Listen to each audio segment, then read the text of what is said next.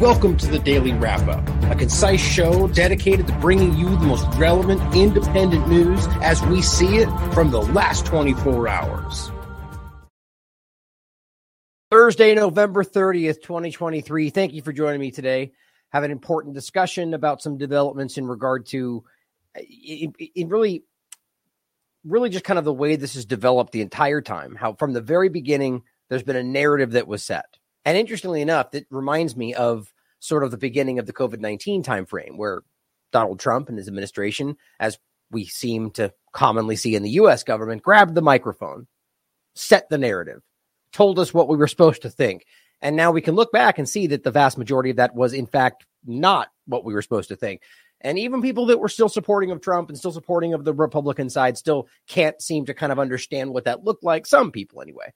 Well, we saw the same thing in this conversation in regard to how, this all started with October 7th. This is Israel's 9/11, atrocity propaganda, just all the things that were laid out really aggressively right in the beginning. And all of the Western media towed those lines, and it all just pushed forward. And now only, after the fog of war, the fog of breaking news, all the terms they use to hide the fact that they're just wrong all the time, we're looking back at very quickly and seeing we were lied to about a lot of this stuff.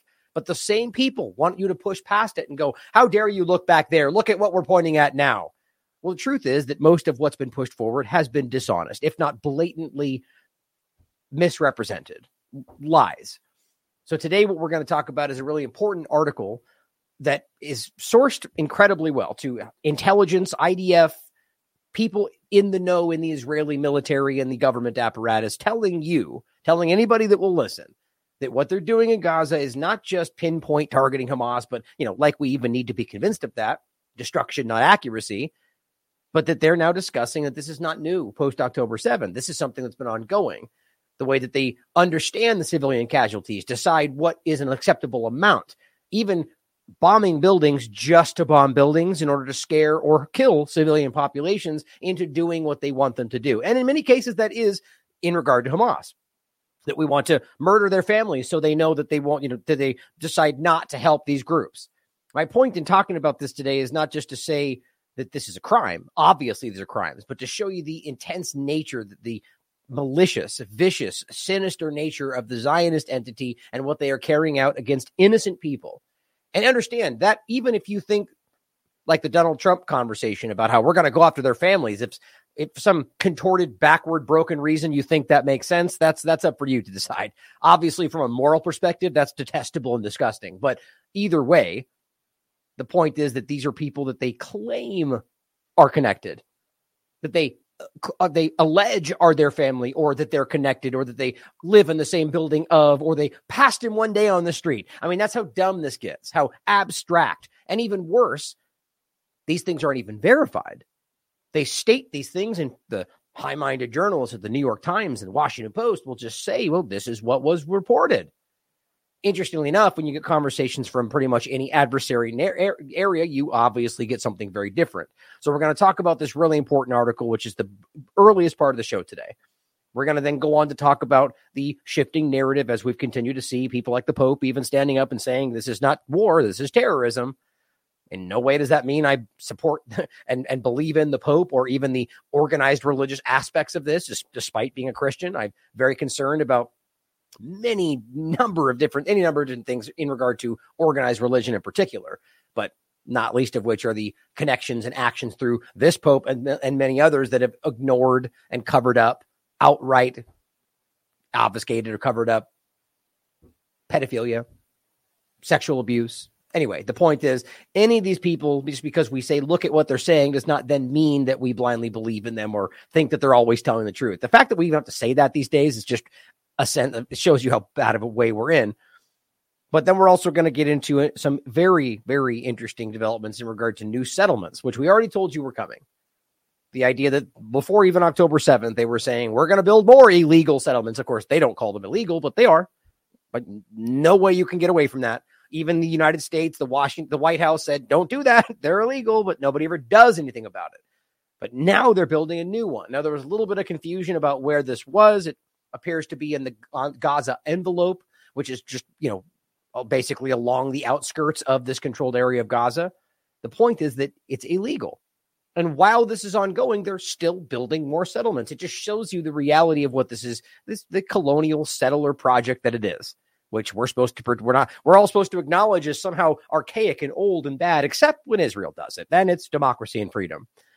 But we're also going to get into the difference of opinion coming from Israel around these projects and how, from a U.S. perspective, it's all good and positive and freedom, but most Israelis disagree, even though we're being told that we're fighting for them. No, you're actually fighting for the Zionist agenda through the U.S. government. But we're going to get into, finally, in a real big point about the misinformation. Some really good catches. One from DD Geopolitics, catching one of these Hasbara propagandists on Twitter accidentally using the wrong account when responding to Netanyahu as if he was from some kind of Indian side of the argument, but he caught himself. And it's very, very important to see this, as well as all the many different examples of lies. People like Eli David, yet again, just blatantly misrepresenting what a crowd is saying in Arabic. And when you can easily prove that they're not saying, but that they just don't care, that's desperation for you. Knowing that there's millions of Arabic-speaking people around the world, they're going to say, well, that's not true. That's not even remotely. Here is a terror calendar. Here are their names. Same game. They know people will see it. I guess they just don't care. But important stuff. Well past this conversation, some ceasefire things, hostages, and so on. But if we have time, we'll see what we get to. Let's start today with a important kind of peripheral, a couple of points in regard to some foreign policy stuff that connect with the larger point, but one just because everyone's talking about it in general. As I tweeted when this first I saw this yesterday, when Kissinger has died, I said, well, hey, finally we get some good news, right? Which I'm usually not the one to do that because as much as I've said many times, as much as, Biden, for example, I've said before, where you watch him in one of his senile moments and just a compassionate human moment, I go, oh, that's sad. But then immediately go, oh, but wait, he's a terrible war criminal, so I don't think we should care. But, you're allowed to have compassion even for your enemies. That's what it's the two-party paradigm and the politics and that stuff that keeps us from pretending, it's like the right-wing manly, only drink beer and eat meat. And that's there's very few of that kind of extreme side of most people can find things in different, you can be a manly man without all those things. And you can be, it's the way that politics warps the way we see the world. Right. At this point, of course you can have compassion for your enemies while still seeing them as enemies, while still holding them to account. In my point in saying that, this person, I quite frankly, I don't think I have compassion for Kissinger, but the point is still the same. Is it just a horrendous war criminal? And just like we see with McCain or anybody else, we see the tour of, oh, he was such a wonderful person. He did so much good for humanity. All the rest of the war criminals telling you what a great not war criminal he was. Because when they die, they want those other war criminals to say he was a great humanitarian. He did it all for the people. It's never true. But I wanted to read this for you. Red, I'm not familiar with their work. I just saw this on Twitter. Red StreamNet, looks like. Henry Kissinger, one of the world's most notorious war criminals, has finally died. Let's take a look back and remember him for all the things he did. Because you're going to find these in the exact opposite light. So I thought that was humorous, that it's going to be all of the wonderful thing. And look, I'm not going to say that you can't find something that you can objectively say was a positive end for somebody or even America. But at the end of the day, when looking at the full body of work of any of these people, they have been complicit in and absolutely accountable for some of the worst atrocities that you can possibly think of right now. There's just no way you wipe that out by doing something else. Now, it says orchestrated a military coup in Chile. And these were some of the worst oppressive dictator. We've had a lot of conversations about the different South American people, the Pinochets and the different really, really, really bad is where I was going with that. But my mind jumps to the current point today. The al-Nusras, the Hayat al-Shams, the Saudi Arabias, right? The groups that they continue to support that are the worst. Anyway, the point is, this is the person we're talking about. This is the Pinochet dictatorship in Chile. Tens of thousands of people forcibly displaced, executed, their children stolen, given away under false ID. Yep, that's what the U.S. government supported. Gave the green light to the Argentine dictatorships to murderous crackdowns, which saw thousands kidnapped, tortured, and killed. Told General Suharto, quote, "It is important that whatever you do succeeds quickly." Right before the Indonesian army murdered at least 250,000 Timorese during the illegal Indonesian occupation. right? It shouldn't surprise you these days to be able to look back and go, oh, all those terrible things we were told about, turns out the U.S. government was involved. Shocking. Sabotaged Vietnamese peace talks for his own political gain, expanded the war in Laos and Cambodia, advocated for the bombing of anything that moves, estimated 2 million Vietnamese dead, carpet bombed Cambodia, which those are some of the most horrific images, right? The images you've seen that have just permeated through time. Some of those, like I think that really famous one of the young girl naked running through the street, right? These are. It's amazing that we talk about these things in school and in lectures. Rarely do these things come up. Who was involved and why and who allowed it and who funded the worst people that drove it into reality. And then finally, the one point I wanted to say, people will debate all day long about who was involved and what they did and why, blah, blah, blah. This, you can't deny. Public record. He said openly. Well, technically, it was made. This is a real statement. Let's put it that way. But there's a lot of stuff today that wasn't, I think at the time was not, they did not think this would become public knowledge. He said, quote, the illegal we do immediately. The unconstitutional takes a little bit longer. Yeah, guys, that's not just Kissinger, you understand. This is the illegal, constitutional. These are things that they use against you. Now, I don't mean that in the sense that the Constitution is something that's only used against people. The point is they don't care about those things, but they will happily pretend something is unconstitutional when they want to use that or stop it from happening or blah, blah, blah. They don't care about those things. That's the point. That's the point. The illegal we do right away because we don't care about the laws. The unconstitutional, well, that takes a little longer, but we also violate that is the point. Right? Rest in, not peace. Now, look, this is another point I thought was important, just interesting how people are almost kind of pushing away from the Ukraine discussion and going, oh, well, it's time to wrap that one up now that we're completely invested over here and we don't talk about that anymore. With no metrics met, no changes, no stopping bad guy Putin. Let's just pull away from it and say, oh, we did our best. It's just so comically stupid how these people who I don't even think are aware of themselves. They think this is just what we're doing. They really think they look at themselves in the mirror and think they're fighting the best fight and they're out there doing the right thing. And they can't stand back and go embarrassed that they would scream that everything everywhere must marshal to make this stop. And then, oh, wait, now this one. Now we just don't talk about that. Oh, let's wrap that one up. I don't think they really recognize how dumb that is. I think that these are the people that have been allowed to think that they're that smart and they're not really that smart. I mean, quite frankly, I'm watching these people talk and we'll go through some of the videos today. And I'm just blown away by these people in the highest positions of punditry and is that, if that's even how you say that, or news media or politicians. And I'm just listening to them talk. Piers Morgan, for example, these people, and you're going, these people aren't even that smart. These are a collection of the most petty, mindless, broad-stroking, hypocritical people I've ever seen in my life. And they're all berated around as if they're the smartest, most intelligent people that know all of the... It kills me. I'm not necessarily saying I'm that smart, but I'm sure as hell smart enough to see that they're not that smart. Now, the point here, that all came from the point about people still pushing Ukraine. Let's get back to this, Ryan. Quit going off on your tangents. Louis de Cruz, who I'm not familiar with, but somebody, I guess, posted this saying, I guess, in surprise that I was calling him out, I guess, which I kind of did because he was caught lying, in my opinion. And I'll make that clear point in a second. But here's what he says. This, Slava Ukraini, all these different statements. He says, the defaming of Zelensky has gone up considerably. Right. It's not hard to defame an open, the leader of an open neo-Nazi element that has been conducting ethnic cleansing for a long time, who is completely, well, we can get into all the tangential points about drug use or whatever else. The guy is not somebody we should be looking up to. But he says the man's a hero. He says he's even losing the eyesight. Oh, because he's got his glasses on. He's so important. Still wearing that same old dumb green shirt that he always wears from stress, apparently. And maybe stress because he thinks he might be assassinated by the U.S. because he's lost importance to them and being without natural daylight so much.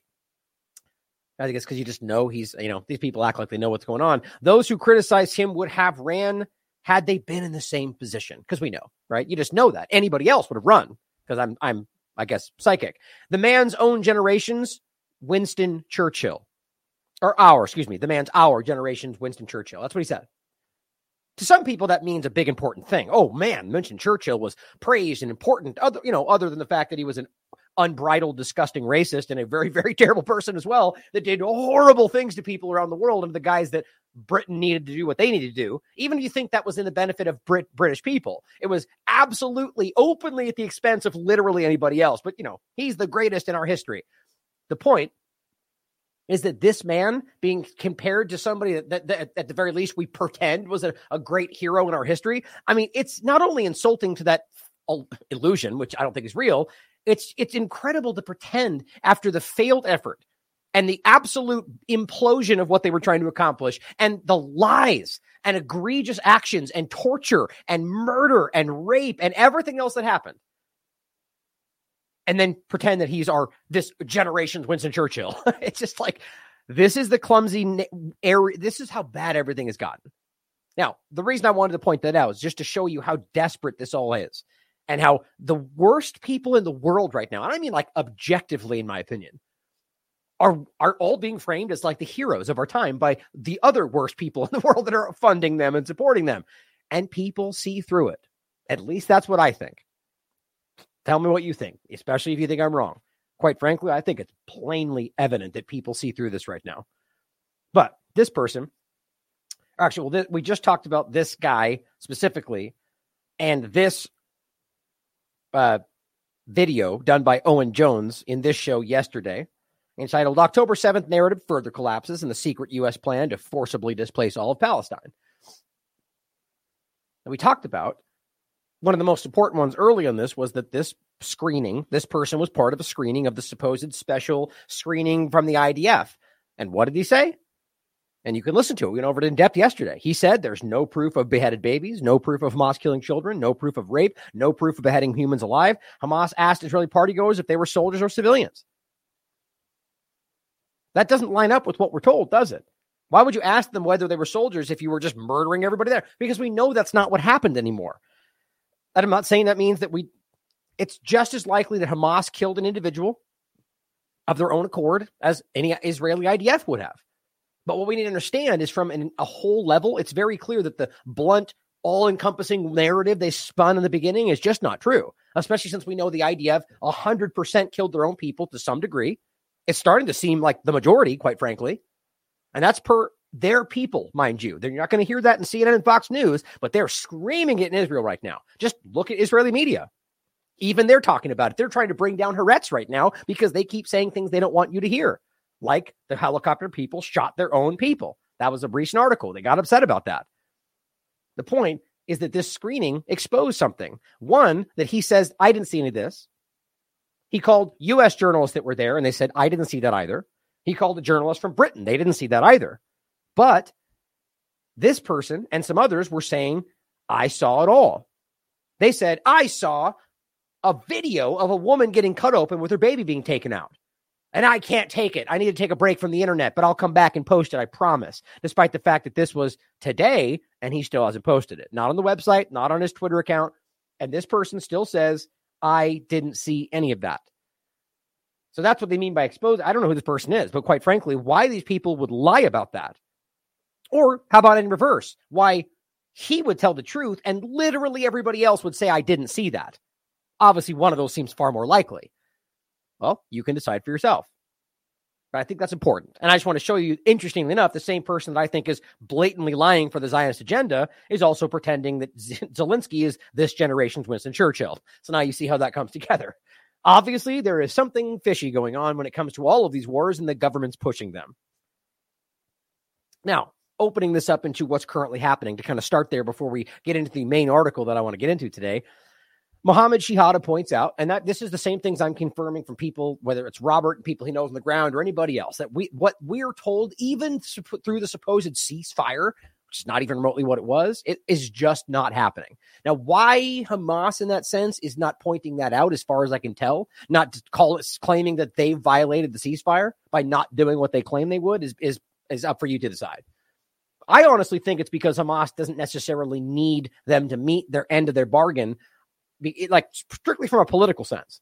Like, because you can point out that Israel killing the hostages while they're there, well, that benefits Hamas, right? Because then they can point it out and say Israel did this. That doesn't mean that they would do it intentionally, but it could put them in harm's way, I mean.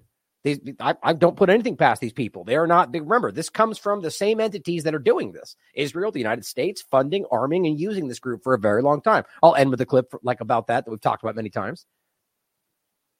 But what's interesting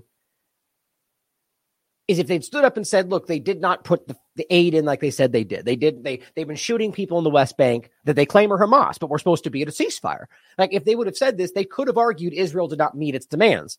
But then I would be willing to bet you Israel would argue something else and say they did this first, and then all of the West would say Israel claimed they broke the ceasefire. Wow, this has gone in the past. So I think it behooves Hamas, no matter what Israel does, to wait and let Israel make the argument of the initiator of the breaking of it. Just an overview thought. So my point is, they're saying they spoke with 5 people in different parts of South and Northern Gaza. 7 days of ceasefire didn't change much. 0 electricity, shops totally empty, immense difficulty getting even brackish water, which in many cases makes you sick. Hours-long queues just to get bread or plain rice, rubble everywhere, full societal collapse. Now, obviously, not everything was in the agreement, but at the very least, it was unfettered access to aid. That's never been the case. Not only did Israel, in their own statements, make they never even used the same terminology. They just said substantial aid. Well, to them, that means a very different thing, doesn't it? And we're seeing that as they bring in a single percentile of what they actually need throughout the day. Now, Sam Husseini also points out some very interesting shifts in all of this. One in particular that I've also noticed, as well as this discussion here about the Hamas ISIS, all these different terms. That's why one of the reasons I started with the opening about the narrative. That is, they're shifting now. Their explanations, their justifications, day by day, they change. Like, let's not forget in the very beginning, the point was, well, we can't show you all the evidence because it would get censored. And then we don't want that, even though they've never stopped showing you all these terrible images. So then why did you still not share because they never had images of 40 beheaded babies, because it's not real. But that's what they said. Don't forget, Israel's main account made that case. We'd show it to you, but we just can't. It's not true. They've been caught egregiously lying, verifiably so, many times. Now, he says Blinken has shifted his language from right to defend Israel to right to protect itself. Now, this is a very important and I think a very, very obvious shift. It says the United States' support for Israel's right to protect itself from terrorist violence is compliance in compliance with international humanitarian law. It's not. That's just a dumb statement. It's like saying the murder of that man was in compliance with the law. Well, it obviously wasn't, because you murdered him. So that's a lie. Just saying that does not change the fact that you're murdering children in plain sight more than we've ever seen in any time frame this small of an area in history. But, we're trying, though. That's what we're going to get into to start, is the reality that they're not trying. And it's now been openly admitted by the IDF. But it says this may or may not be meaningful. I do think it is. This is what Sam says. Maybe posturing for release of more captives or such, but noteworthy. My opinion is that they don't want these people back. Now, that seems like a harsh opinion to some people, but I think their actions have made that abundantly clear. And we're going to get into that early about the Bibas family, which I told you, I saw this coming. Now they're claiming that's a demand. And Hamas is saying, as they've said earlier, by the way, that that's a family that was killed because of the bombings. Now, they could be lying, of course. But it's interesting how this is developing, because we know that they have been indiscriminately bombing. So it's not hard to wrap your mind around that they could have killed them. And of course, Hamas could have killed them in order to make it look like Israel did it. All these are possible. My point, though, is that people that will blindly take at face value what Israel says without any evidence, and then even ignore what Palestine says or Gaza or Hamas says with some evidence, or none for that matter, but a one-sided perspective. We have to acknowledge that. It's sort of like saying you see a video from somebody that, a hostage just says one thing, and you go, that's not true. They lied about X, Y, and Z, or they're misrepresenting that. But then when Israel puts one out, you blindly take it at face value, right? Obviously, we can all see that that's a one-sided thing. You should be questioning all of it, shouldn't you? But here's what it says in the State Department Post. Secretary Blinken's meeting with Israeli Prime Minister Netanyahu on the 30th, today. The secretary reaffirmed the United States' support for Israel's right to protect itself from terrorist violence. Now, again, the reason that's important, the right to defend yourself was the entire point from the very beginning. You know how many times we heard that? We all know. It's like, build back better and all the different things. We're all in lockstep. Everybody, every media apparatus, every person across the board, they have the right to defend themselves. They have the right to defend themselves. That was just endless. And all of a sudden it went quiet. Now they're saying something very different. Why? Well, first of all, because the right to defend yourself is absurdly redundant, seeing as how literally everybody, in a general sense, has the right to defend themselves. So what you wanted was us to ingrain that in anything they do. As you murder a child in plain day, you go, "I have the right to defend ourselves." But also, it came into the understanding, and they I think didn't expect this kind of transparency, or rather a growing awareness of the reality that they're occupying this area. Therefore, they forego the right to self-defense, especially with the idea that they are not respecting the rights of the people as the belligerent occupier point of the civilians that they are occupying. So in any stretch of imagination, under international law, human rights, anything, according to all the experts, they literally do not have this right. So they shift the term. Because how can you claim they don't have the right to protect themselves? But you see, this also gets really insulting. Explain for me how 50 plus days of indiscriminate bombing is protecting yourself. And you'll see even more so how they know that's not the case. People like Blinken and Biden are either allowing this open, unbridled murder for their agenda, or, I mean, I don't know how you want to spin this. They're aware they're killing people. And then creating terms and narratives to make sure you don't think that. Then behind the scenes, even getting caught with leaked information going, you got to stop killing children. So they know it's happening. They're even asking them, at least as the leaks are told, maybe that's a lie too, to stop doing it. But then they come out to you. Sam Husseini asked them in public, and they go, no, they're in complete line with international law. And well, we all go, well, we know that's not what you think. Like, it's just this really stupid game where the only people that defend what we're being told are the people in the left-right paradigm, or one side attacks, the other side says it's true. And then what? Maybe the 80% of the world that actually has a brain goes, then you're all lying. But it says again, well, anyway, the point is simply that we have the right to protect ourselves. I think that's super important. And here's another one. Morin Rabbani points out, about a week ago, the U.S. and Israel suddenly stopped comparing Hamas to ISIS. Well, that's pretty telling. Wasn't that? Those are the two things we heard incessantly. The right to defend ourselves, the right. Oh, and by the way, there's also the Bethlehem Doctrine, which is really what that comes from. That's an Israeli concept that stems back to the beginning. Well, I mean, let's just place it in this context. It's been used for a while by the UK, by the United States, and by Israel. And it simply means that you have the right to preemptive self-defense. That's what the Bethlehem Doctrine means. And all that really amounts to is that we think you might do something, and if we claim you have a history of doing things that we say you do, all based on their accounts, right? Then we can just bomb you and say we thought you were about to attack us first. It's sort of like saying because we claim Hamas is there, we can murder 1,000 children or civilians.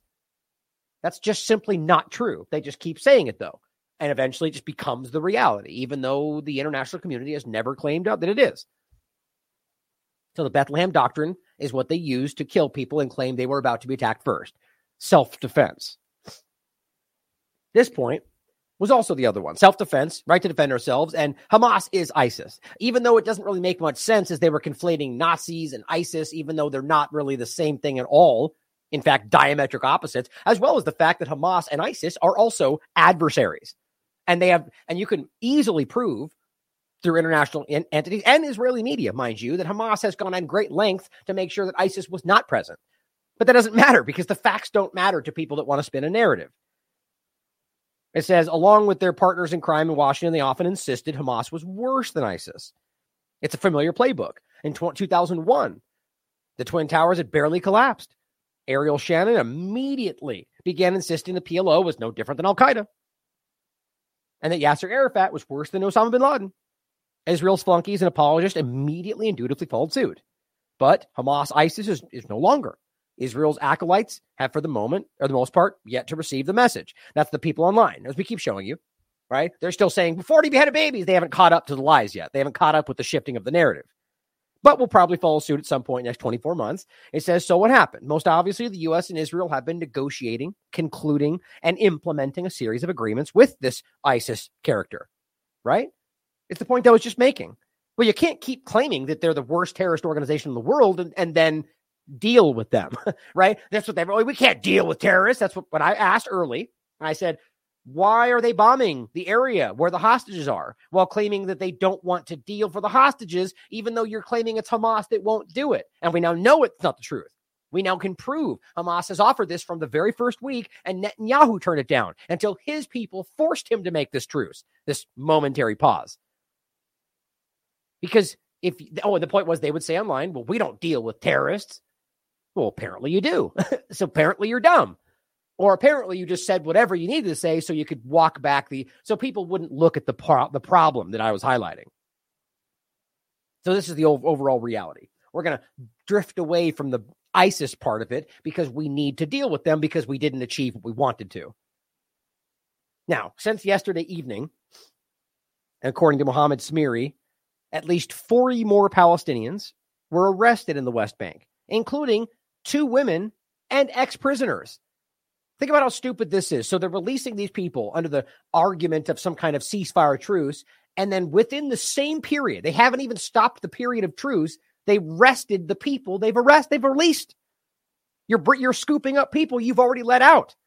Nothing about this is honest. This is a ploy. This is a mirage being done.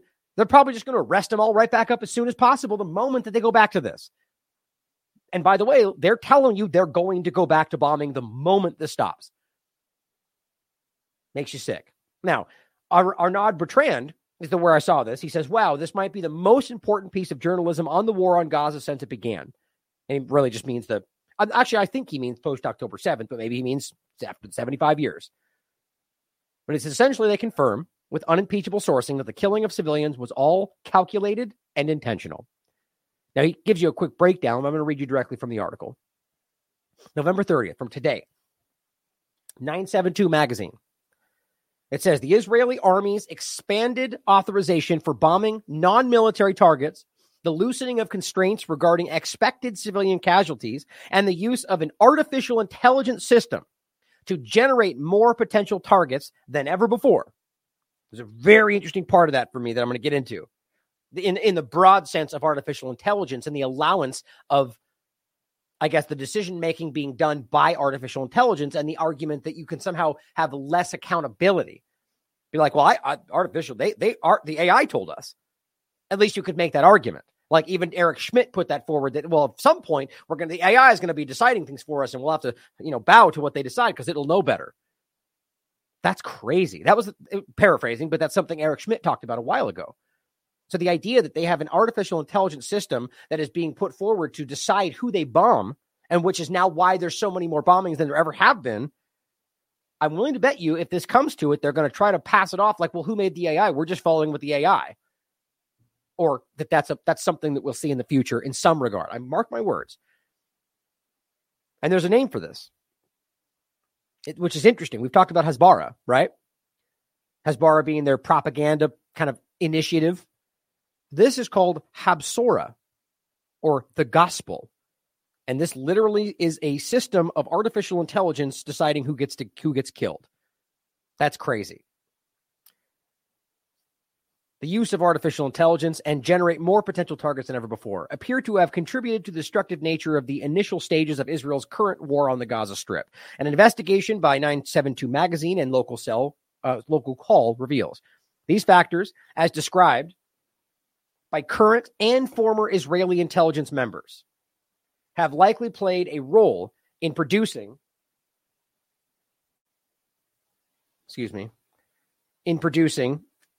what has been one of the deadliest military campaigns against Palestinians since the Nakba of 1948. The investigation by 972 and local call is based on conversations with seven current and former members of Israel's intelligence community. So, if question everything. Question the platform, who they're speaking to, what their intentions may be, of course, always. But realize that in the U.S. media sphere, the anonymous intelligence sources, that drives 90% of what we get through the corporate media. My point in saying that doesn't mean, well, still, that's one of the things we should distrust, but realize that this has the clout that the typical New York Times, Wall Street Journal kind of reporting typically does in our sphere, which, by the way, is what we all should be questioning. But realize the point is not that this therefore means that it's always true, but simply that this is where the narrative has gotten. That, like, this is the point about having the UN, Oxfam, and UNICEF, and all of them calling this genocide. This may be an intentional shift. That is possible, and we should be on guard for that. But nonetheless, we should realize that whether or not it's intentional, that this is the reality. What they have been doing is genocide, is murder, is apartheid, are war crimes. So thank God, for whatever reason, it's finally being pushed forward into the consciousness of the average person. But while we're still being on guard to how that may be mobilized or used into some new agenda. Thinking back to the Off Guardian article, which I think is an important read. Now, former and current intelligence community, including military intelligence and Air Force personnel, who were literally involved with Israel's operations in the Strip, in addition to Palestinian testimonies, data of their own, and documentation from the Gaza Strip itself, and even official statements by the IDF spokesperson and other Israeli state institutions. That's what that's doesn't mean we can guarantee it's all anything, question everything, but that is impeccable sourcing in regard to the people in the know who are there. So it's kind of hard to deny all of this when this is coming directly from IDF members, intelligence, and so on. Now, it says, compared to previous Israeli assaults on Gaza, the current war, which has named itself, they've named Operation Iron Swords, and which began in the wake of the Hamas-led assault on southern Israel, rather occupied Palestine areas on October 7th, and I mean that specifically as illegal settlements in the area, has seen the army significantly expand its bombing of targets that are not distinctly military in nature. These include private residences as well as public buildings, infrastructure, high-rise buildings, which sources say the army defines as power targets. Matrat Atzam, I guess, in Hebrew. So that's important that this whole thing is going to be power targets. Just, I want to make this clear, because I thought somebody might think that. So when we're talking about this, guys, we're not talking about, I mentioned Hasbara, the propaganda discussion. But remember, what I'm talking about is literally Habsora, not Hasbara. Habsora, which means the gospel. It is a different term that applies to the artificial intelligence that can use and generate these targets. We'll get to that. But just so we understand, this is not some mispronunciation of Hasbara. This is Habsora. We'll come to that in a second. Now it says, these include, as we said, the power targets. Now that's important. The power targets are what they're predominantly bombing today. What these mean, in many cases, are just residential buildings that, if they were blown up, would hurt the civilian infrastructure to a degree that might do two things: hurt Hamas in some abstract way, because they might need hospitals or they might need X, Y, and Z, but it's on the record civilian infrastructure, or might be used to shock and hurt civilians to such a degree that they realize they can no longer support Hamas, even if they're not present, right? These are real things. The bombing of power targets, according to the intelligence sources who had firsthand experience with its application in Gaza in the past, excuse me, is mainly intended to harm Palestinian civil society. That's important. To create a shock, is their quote, that, among other things, will reverberate powerfully and lead civilians to pressure on Hamas, as one source put it. Okay, this is the same as sanctions against Iran or Yemen or whatever else, literally designed to punish the civilians so they turn on their government. People lie about that today, but it's literally documented by people like Kissinger. So when they put these sanctions on these countries, starvation tactics, they're doing this. Those are aimed at the civilians, just like this. So what we're hearing in this article is the admission that one of the main things they're doing is trying to hurt and torture and collectively punish all of Palestine in order to hurt Hamas. Even if you think it's about Hamas, what this is egregiously illegal. This is a crime against humanity. This goes to the level of genocide. Several of the sources who spoke to 972 and Local Call on the condition of anonymity confirm that the Israeli army has files on the vast majority of potential targets in Gaza, including homes. which stipulate the number of civilians who are likely to be killed in an attack on a particular target. This is an important part of this, and it gets into more detail. The idea being that they're arguing, both because of the intelligence and artificial intelligence and their own understanding and long-term research, when they are ready to attack a target, they have a very specific breakdown of how many civilians will be killed. They know this, and they act anyway, even on areas where they think there may be a Hamas target, like with the Jabalia refugee camp. They admitted that one. It says the number is calculated and known in advance. So they're knowingly killing civilians. Make sure you understand that. To the Army's intelligence units, who also know shortly before carrying out an attack roughly how many civilians are certain to be killed. In one case discussed by the sources, the Israeli military command knowingly approved the killing of hundreds of Palestinian civilians in an attempt to assassinate a single top Hamas military commander. We all know that example. The numbers increased from dozens of civilian deaths permitted as collateral damage as part of the attack on a senior official in previous operations to hundreds of civilian deaths as collateral damage, according to a source, meaning they've now allowed that. That's not some accidental byproduct that they have documented, admitted publicly to their own military command that you are permitted to kill one person, or rather, to frame it the right way, to kill hundreds of civilians if you think you may be able to kill one Hamas member. There's just no everyone with there's so many ways you can frame it. I should avoid making it about personal concern. Based on the law and any interpretation of it, that is illegal. No matter whether Hamas is using them as human shields, and even if you think that is the case, you realize they are required to prove that, and they have not. That's what the international community has been saying from the beginning. It's on them to prove that's the case, technically before they're firing, but they don't care about that either, and it gets into that as well. It says, quote, nothing happens by accident. When a 3-year-old girl is killed at a home in Gaza, it's because someone in the army decided it wasn't a big deal for her to be killed. That's a quote. That it was a price worth paying in order to hit another target. It says, we are not Hamas. These are not random rockets. Everything is intentional. We know exactly how much collateral damage there is in every home. You're damn right they do. According to the investigation, another reason for the large number of targets and the extensive harm to civilian life in Gaza is the widespread use of a system called Habsora, translated to the gospel. Of course it is. Which is largely built on artificial intelligence and can, quote, generate targets almost automatically at a rate that far exceeds what was previously possible. This is why it's the way it is, to a degree, or at least that they're using that as the excuse. This AI system, as described by a former intelligence officer, essentially facilitates a mass assassination factory. That's a direct quote from an IDF member or an intelligence entity speaking to them on the record. Mass assassination factory. You don't use the word assassination when you're killing people in a war. That's an assassination is an extrajudicial killing of usually people that are not like civilians. So what's interesting is, what did they just say that Elon Musk was talking about when he was there? That's right. Every time they mentioned the primary point, artificial intelligence, and why would they talk about that? That's one of the thoughts I had. Well, he was there to look at all the things from October 7th. Well, now we know, because they're using artificial intelligence to kill these people. And they're now going to start using Starlink, according to their conversations.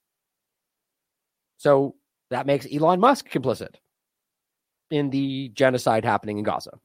According to the sources, the increasing use of AI-based systems like Habsora allows the army to carry out strikes on residential homes where a single Hamas member lives on a massive scale, even those who are junior Hamas operatives. Yet, testimonies of Palestinians in Gaza suggest that since October 7th, the army has also attacked many private residences where there was no known or apparent member of Hamas or any other militant group residing. That's the important part of this. They'll keep putting forward the idea that really all we need is maybe the possibility of Hamas, as if that somehow makes that okay. But then even so, finding out that they many times didn't even have that. Is that AI doing it? Is it them? Does it even matter? It's still the responsibility of the Israeli government, and they are choosing to kill people. Innocent people on a massive scale. Now, what's interesting, too, is the only reason, back to the framing part of it, the narrative being set that this is the worst terrorist organization in history, just placing that over the top of this, despite the fact that the funding from Israel and the United States, the arming, the use of it to keep them divided, which then ultimately, if you see it this way, the fact that he propped them up and then that hurt his people is all his fault. That's obvious. But what's interesting is that there are people that grew up in Palestine, in Gaza, and their families were killed. They were beat up. They were attacked. They were treated like second-class people. So they grow up in a position of wanting to change that. They want their land back. They live in an apartheid system and a brutal occupation. So what do? Well, they look to one of the groups that are there to try to fight back in many cases. So all I'm trying to point out is that then immediately a terrorist because they say that? Well, no, or because the point is that that's a legal resistance. Should those people commit crimes, well, then you could call them whatever you want. The point is that they're acting within international law. So too was October 7th, outside of the crimes they committed. It was, and those crimes were not part of the illegal action. But just because somebody breaks off and kills somebody that's illegal does not then make that whole action illegal. It's just static international law. You can't pretend otherwise. My point, though, is by simply framing all of them as immediate and the worst kind of terrorism, you then get to pretend that, this junior person who joined yesterday is suddenly a target, and therefore a target for, and again, in a sense of war, he would be. But in any sense of war, and the laws of war, international law, you don't then get to collectively punish everybody around them or bomb their homes where their families are. That's always been the reality. Just because they name them terrorists does not then automatically remove that. But this is why people are seeing through this today. They've lost control of this. It says such strikes, sources confirmed, can knowingly kill an entire family in the process. And that's allowed. That's allowed. Don't forget, Trump said the same thing. Where do you think that came from? We're going to kill them on their families, which obviously drew a lot of shock. How dare you say that? Now we're cheering it on, or the sycophants for Israel are, and they're telling you you're wrong for not. In the majority of cases, the sources added, military activity is not conducted from these targeted homes. The point being that these are bombed areas under the assumption that somebody might live there, or even that you can prove a junior Hamas member lives there. There's no military activity from these locations, and in many cases, you're bombing a family when they're not even there. It says, quote, I remember thinking that it was like if Palestinian militants would bomb all the private residences of our families when Israeli soldiers go back to sleep at home on the weekend. That's what they're doing. And he is admitting to this. It says, another source said that a senior intelligence officer told his officers after October 7th that the goal was to, quote, kill as many Hamas operatives as possible, for which the criteria around harming Palestinian civilians were significantly relaxed. As such, there are, quote, cases in which we shell based on a wide cellular pinpointing of where the target is, killing civilians. This is often done to save time, instead of doing a little more work to get a more accurate pinpointing. That says everything. Like, that alone should end the conversation. You're admitting that that's destruction instead of accuracy. That's what that is. You're telling us on the record that you're using a wide cellular signal, which is not specific, and targeting that general area when you could simply take more time to get a more of a pinpoint target, and in the process, knowing you're killing civilians. So that there is a choice to kill these people to save you some time. That's called murder. That's what that's called. The result of these policies is the staggering loss of human life in Gaza since October 7th. Over 300 families have lost 10 or more family members in Israeli bombings in the past 2 months. Robert in Lakesh is one of them. A number that is 15 times higher than the figure from what was previously Israel's deadliest war on Gaza in 2014. 15 times higher in a shorter period of time. It's just, you just can't pretend that this is somehow... This is unprecedented by every stretch, by every meaning of the word. At the time of writing, around 15,000 Palestinians have been reported killed. I believe that's over 20,000 now, especially including the estimates on how many are still buried.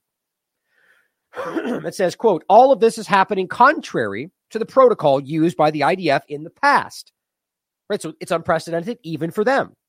There is a feeling that senior officials in the army are aware of their failure on October 7th and are busy with the question of how to provide the Israeli public with an image of victory that will salvage their reputation. Yep. Even Israeli media has wrote about this over the years. They will kill people in Gaza for a political benefit. Now, if you think that's shocking, then you're just not doing your research. It's Haaretz, Times of Israel, people in Israel. They've been saying this for years about Netanyahu, that he will initiate a war in Gaza just to get you on his side for the next election. It's just amazing how many Americans will call you a conspiracy theorist while you're citing Israeli media. Excuse me. So what they're telling you, we're willing to murder tens of thousands of civilians just to make it look like we're winning. From the first moment after October 7th, decision makers in Israel openly declared that the response would be of a completely different magnitude to previous military operations in Gaza, with the stated aim of totally eradicating Hamas. The emphasis, and by the way, that in 2014 seemed to be the same point. So it's acting like this is different though. We only meant to punish them. Clearly not. You failed before, and you're failing now, it seems. The emphasis is on damage, not accuracy, said IDF spokesperson Daniel Hagari. Right there. And it's right here. I've shown you many times. It is just still kind of alarming to me that we can have this stated admission. And not only do you not hear this, if you brought this up in front of Piers Morgan, he would be like, where's that from? That's not real. I never saw that. Whether they're lying or they actually don't know, it's probably the latter. It's just like they're so shockingly uninformed. It's incredible. Or as I pointed out in the debate we've discussed, the moderator, I think it's from the Patrick Bet-David show, just has completely had no idea what he was talking about. Many points he brought up were shockingly uninformed. But these people are the ones apparently leading the conversation in these circles. It's crazy. So emphasis is on damage, not accuracy. But yet we pretend that means they're only hitting Hamas, though. Like, you should be embarrassed if you're making that argument. So here it is in the same article, making sure you know that this is at a proportion they've never yet seen. And that's why they said we're telling you it's damage, not accuracy. But Biden comes out and says they're pinpoint striking only Hamas. And you're a racist if you say otherwise. Not in so many words, but the same sentiment. According to the sources who spoke with these platforms, the targets in Gaza that have been struck by Israeli aircraft can be divided roughly into 4 categories. The first, tactical targets. So, what you would expect. Military weapons and so on. The second is underground targets. Now, even in the article, they admit that means what they think are tunnels under certain areas, and they're willing to bomb anything as long as they think that might hinder the tunnel. Well, isn't that exactly what we were saying before? That you're bombing hospitals and homes and schools and mosques because you claim the mosque has tunnels. You never prove that. And even it turns out the point is just to hurt the possible tunnel beneath that. Is that the civilians' fault that possibly even you built those tunnels before this? But even if not, that they're simply using tunnels in general? I mean, look, if you want to call that human shields, go right ahead. I'm not debating that might be possible, except for the fact that we know on the record the UN investigated, didn't find any evidence of that. I've yet to see a single provable point of evidence anywhere that shows that they have done that and are doing that. But we do have the evidence through the roof that Israel does and has done for a long time use human shields. 2013, Palestinian children tortured, used as shields by Israel per the United Nations. Reuters. Israeli soldiers who used Palestinian boy, a 9-year-old, as human shields avoid jail. Defense for Children International, an international human rights group. Israel forces use 5 Palestinian children as human shields. That's 2023. This is from 2017. Generally, human shields. Since the beginning of the occupation in 1967, Israeli security forces have repeatedly used Palestinians in the West Bank and the Gaza Strip as human shields. Israeli soldiers routinely use Palestinian civilians as human shields by forcing them to carry out life-threatening tasks. It was also following a high court petition against this practice, which was filed by human rights organizations around the world in May 2002, that the IDF issued a general order prohibiting the use of Palestinians as a means of human shield against gunfire or attacks by the Palestinian side. But then it goes on to say, following the order, the use of human shields dropped sharply. However, The army did not construe as a human shield the use of Palestinians, provided they consented. The army continued the widespread use of this practice, which they referred to as the neighbor procedure. Following another petition filed by human rights organizations, the High Court of Justice ruled that this practice, too, violated international humanitarian law and that this thus was illegal. And guess what they've never stopped doing? Here is the Institute for Middle East Understanding, the neighbor procedure, Israel's use of Palestinian human shields from 2012. Human Rights Watch. During military operations, Israeli soldiers routinely coerced Palestinian civilians, including children, to perform life-endangering acts that assisted military operations, the practice known as the neighbor procedure. Now, see this? Now, here is that article, or that the show, if you'd like to. Oh, did I open that both? Oh, that's right. I was going to get the Rumble one as well. This is one of the most obvious examples of this kid, like literally tied to the front of one of their IDF vehicles while they engage with people shooting. Like, it's just so egregiously obvious. Then let's see if it pops up, actually. Oops. I guess I can't spell. Here we go. Oops.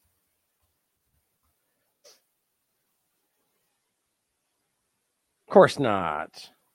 Even though I've got more views on it than most of these. Rumble's not our friend. Let's see. It should be down here. Well, let's see. There we go. I want to give you the shorter video so you can watch that too. So, back to the article.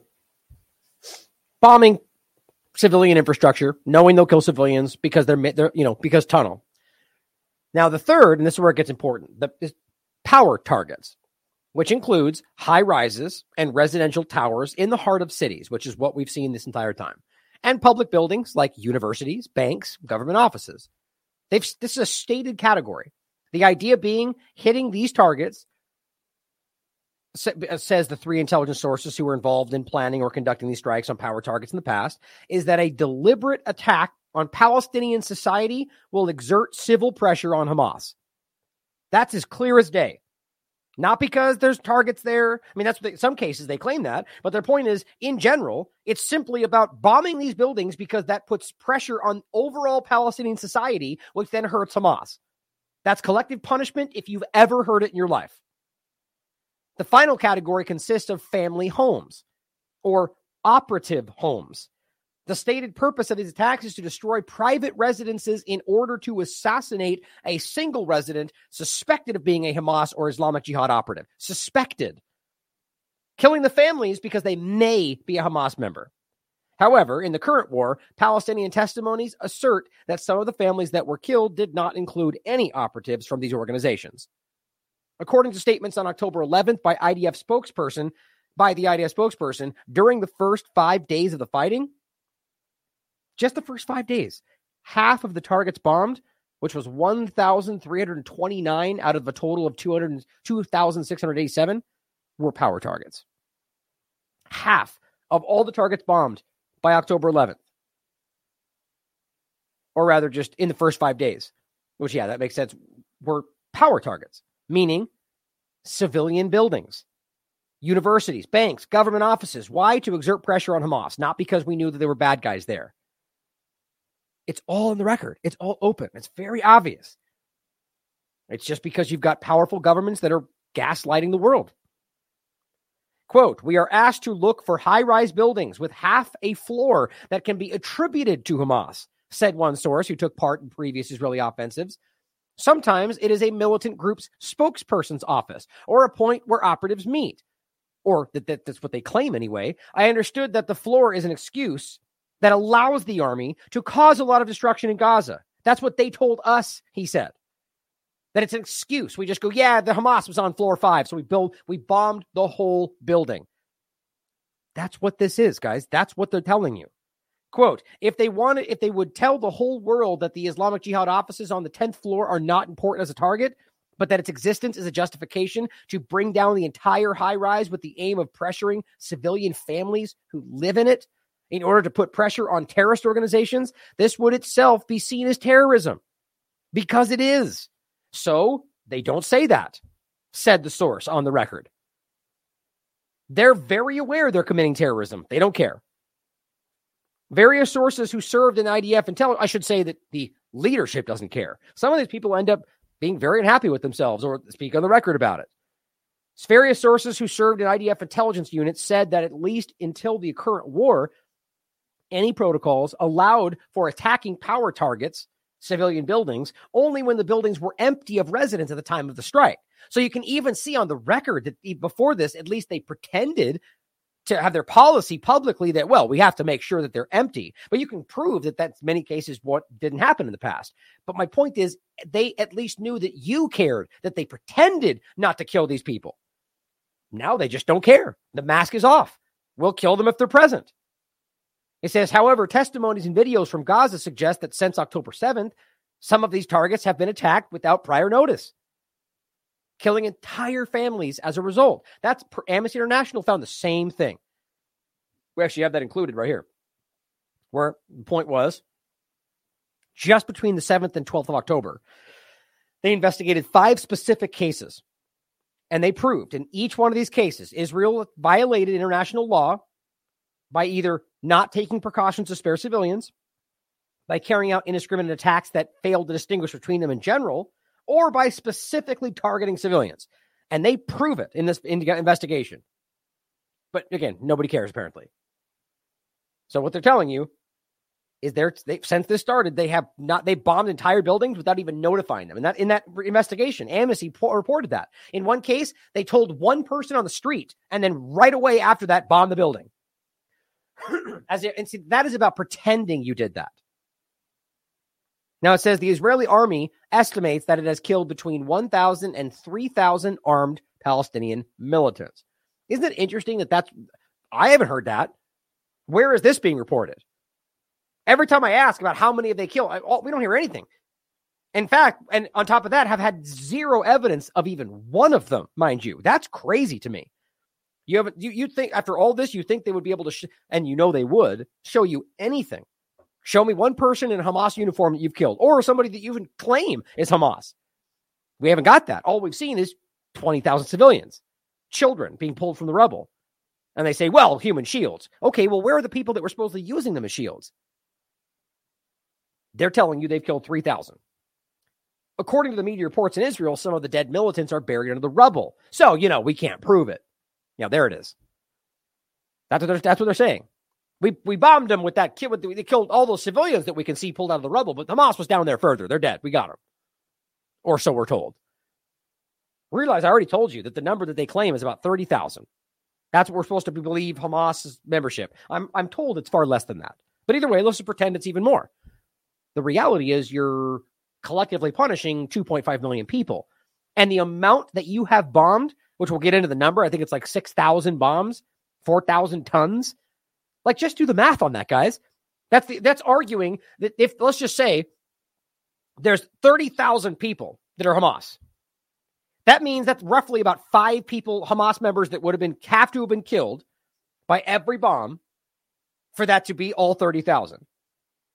My point is that if you just simply break it all down on the math, you would argue that the amount of destruction being killed. Now, realize we're talking one of these bombs is blowing up an entire building full of people, an entire residential area. So we're talking about the almost mathematical impossibility that what they're actually doing is only going after Hamas. But we already know that. They're admitting it. That's why. But it says, again, they're under the rubble. But they're there. Trust us. Israel said. Just like we were saying Ukraine said. Same game. As documented by Al Mazin and numerous images coming out of Gaza, Israel bombed the Islamic University of Gaza, the Palestinian Bar Association, a UN building for an educational program for outstanding students, a building belonging to the Palestinian Telecommunications Company, the Ministry of National Economy, the Ministry of Culture, roads, dozens of high-rise buildings and homes, especially in Gaza's northern neighborhoods. We're supposed to believe every single one of those were Palestinian hotspots. Nobody believes that. I don't even think Israeli people believe that. UN buildings. Remember what I was saying in the beginning? Because it was true that not even Israel was claiming that Hamas was in these UN locations because that was a really hard pill to swallow for the average person. Well, the cat's out of the bag because it's obvious because they've killed over 100 UN members. So, as I'm going to show you in a minute, they've now shifted the narrative. They're now including UN facilities as Hamas locations. UN facilities. Now, certainly, anything's possible, but just think about how embarrassing it is that they had never claimed that. In fact, they've always the point is that they have to now make the allegation that nobody can verify, and all these journalists are parroting what they said. Because good journalism, right? There will always be, this is a quote from one of these people, there will always be a floor in the high rise associated with Hamas. That's what remember, it's an excuse. But for the most part, when it comes to the power targets, it is clear that the target doesn't have military value that justifies an attack that would bring down the entire empty building in the middle of a city or full of people with the help of 6 planes and bombs weighing several tons. Even if you think that Hamas was located in that building, the argument has never been that you can bomb and kill everybody in it because of that. Indeed, it says, according to sources who were involved in the compiling of power targets in previous wars, although the target file usually contains some kind of alleged association with Hamas or other militant groups, striking the target functions primarily, quote, as a means that allows damage to civil society. They keep telling you this. As we understand, it's really just an excuse to take down civil infrastructure. That's what we're being told. The sources understood, some explicitly and some implicitly, that damage to civilians is the real purpose of these attacks. Of course, this will be ignored. Corporate media is not going to care. The Israel sycophants are going to say it's all a bunch of lies or it's Gaza or Hamas propaganda. Even without these IDF members admitting this, it's all readily apparent. It is self-evident. On May 2021, for example, and this is the point about how this is not new. This all didn't just begin on October 7th. For example, May 2021, Israel was heavily criticized for bombing the Al-Jala Tower, which housed prominent international media outlets such as Al Jazeera, Associated Press, French Press Agency. I remember that. If you didn't realize then that they can literally bomb corporate media locations and get away with it, like clearly there was a problem. The army claimed, just like they're doing now, that the building was a Hamas military target. They never proved it. Sources told 972 that it was in fact a power target. See it? It's back then. They're admitting that no, it wasn't really Hamas military. It was a civilian building that we knew would maybe affect Hamas. So we bombed it. And even the corporate media that we bombed, even the U.S. government that pretended to care, they didn't do anything about it. The perception, the quote goes on to say, is that it really hurts Hamas when high-rise buildings are taken down because it creates a public reaction in the Gaza Strip that scares the population. Collective punishment. You're murdering people, destroying homes and infrastructure to scare people in hopes that may hinder Hamas. Quite frankly, that sounds like fear and desperation from the Israeli side, that you're willing to just carpet bomb areas in hopes that it may hinder what they're doing.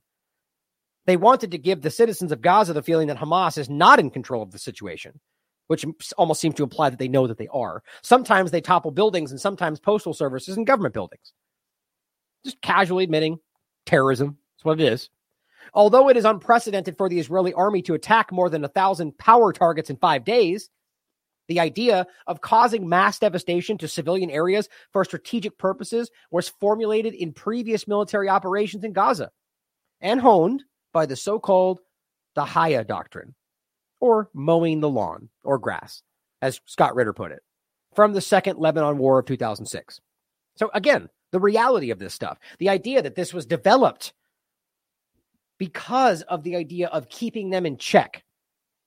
That's the same thing the U.S. government does with their foreign policy to the African continent, to South America, right? You keep them in check. You make sure that they're dependent on you for what they need most, so you can cut them off should they go afoul of your agenda. Everything you do is at the expense of the civilian population while you pretend it's all for their freedom, right? That's the same thing they're doing to Gaza. Mowing the grass. Every so often, you just throw a bomb in there. Hey, you better keep in line. That's what this is. Now, you can clearly tell that they are trying to take this to its fullest extent. They're not just mowing the lawn anymore. They're removing it.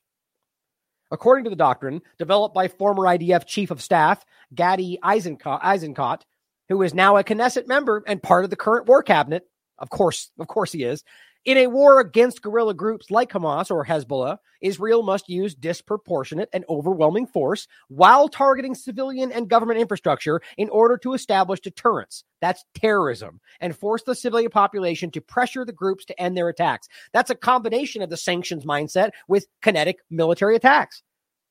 That's terrorism, guys. That's what every element of terrorism has ever been. Why? Now you should wonder why it stems back to these very groups. The very logic of the suicide bombings instead of the creation of the very groups they use for their war on terror, right? This is where it comes from. This is their mindset. I'm not just talking about the Zionists here. I'm talking about the U.S. government, Britain, the same groups that have always carried these things out. I'm not saying that means that there aren't other people doing these things, but the reality that they use this to keep you in check, that's happening to you too. UK, Americans, everybody in Europe, it's what we're being dealt with, or really anywhere for that matter. They bomb civilian targets with disproportionate force. There goes their lie about proportionality in order to establish deterrence. What do you think they're talking about when they bomb the terrorist actions and, whether it's Osama bin Laden era, Syria, whatever else, when their proxy armies bomb people and they claim it's them that did it? The point is about trying to deter.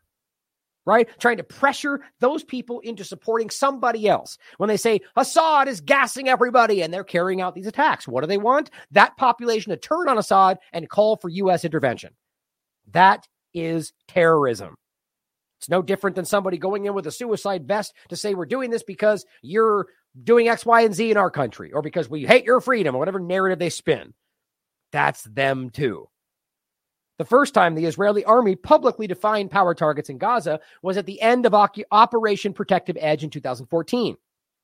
It's not new. The army bombed 4 buildings. 4 during the last 4 days of the war. 3 residential multi-story buildings in Gaza City and a high-rise in Rafah, which was crazy at the time. The security establishment explained, because they needed to at that time. Today, they don't need to. They explained at the time that the attacks were intended to convey to the Palestinians of Gaza that, quote, nothing is immune anymore. So, admitting you're terrorists. And to put pressure on Hamas to agree to a ceasefire. Okay. On the record in 2014, on the record, they made it clear we were bombing civilian locations to make sure Palestinians, not Hamas, knew that nothing is off the table now because you allow them to exist, even though at the time we know that Hamas was being funded by Israel. On the record. I didn't finish my sentence. Hold on. On the record now by where it was.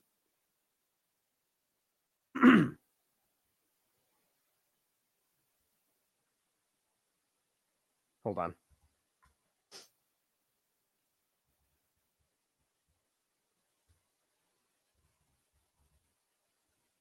Hamas 2019 should pop up.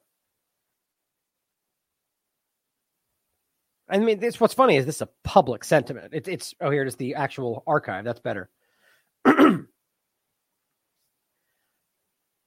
Oh, wait.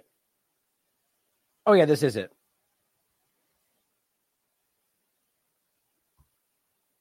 Let's see. There it is.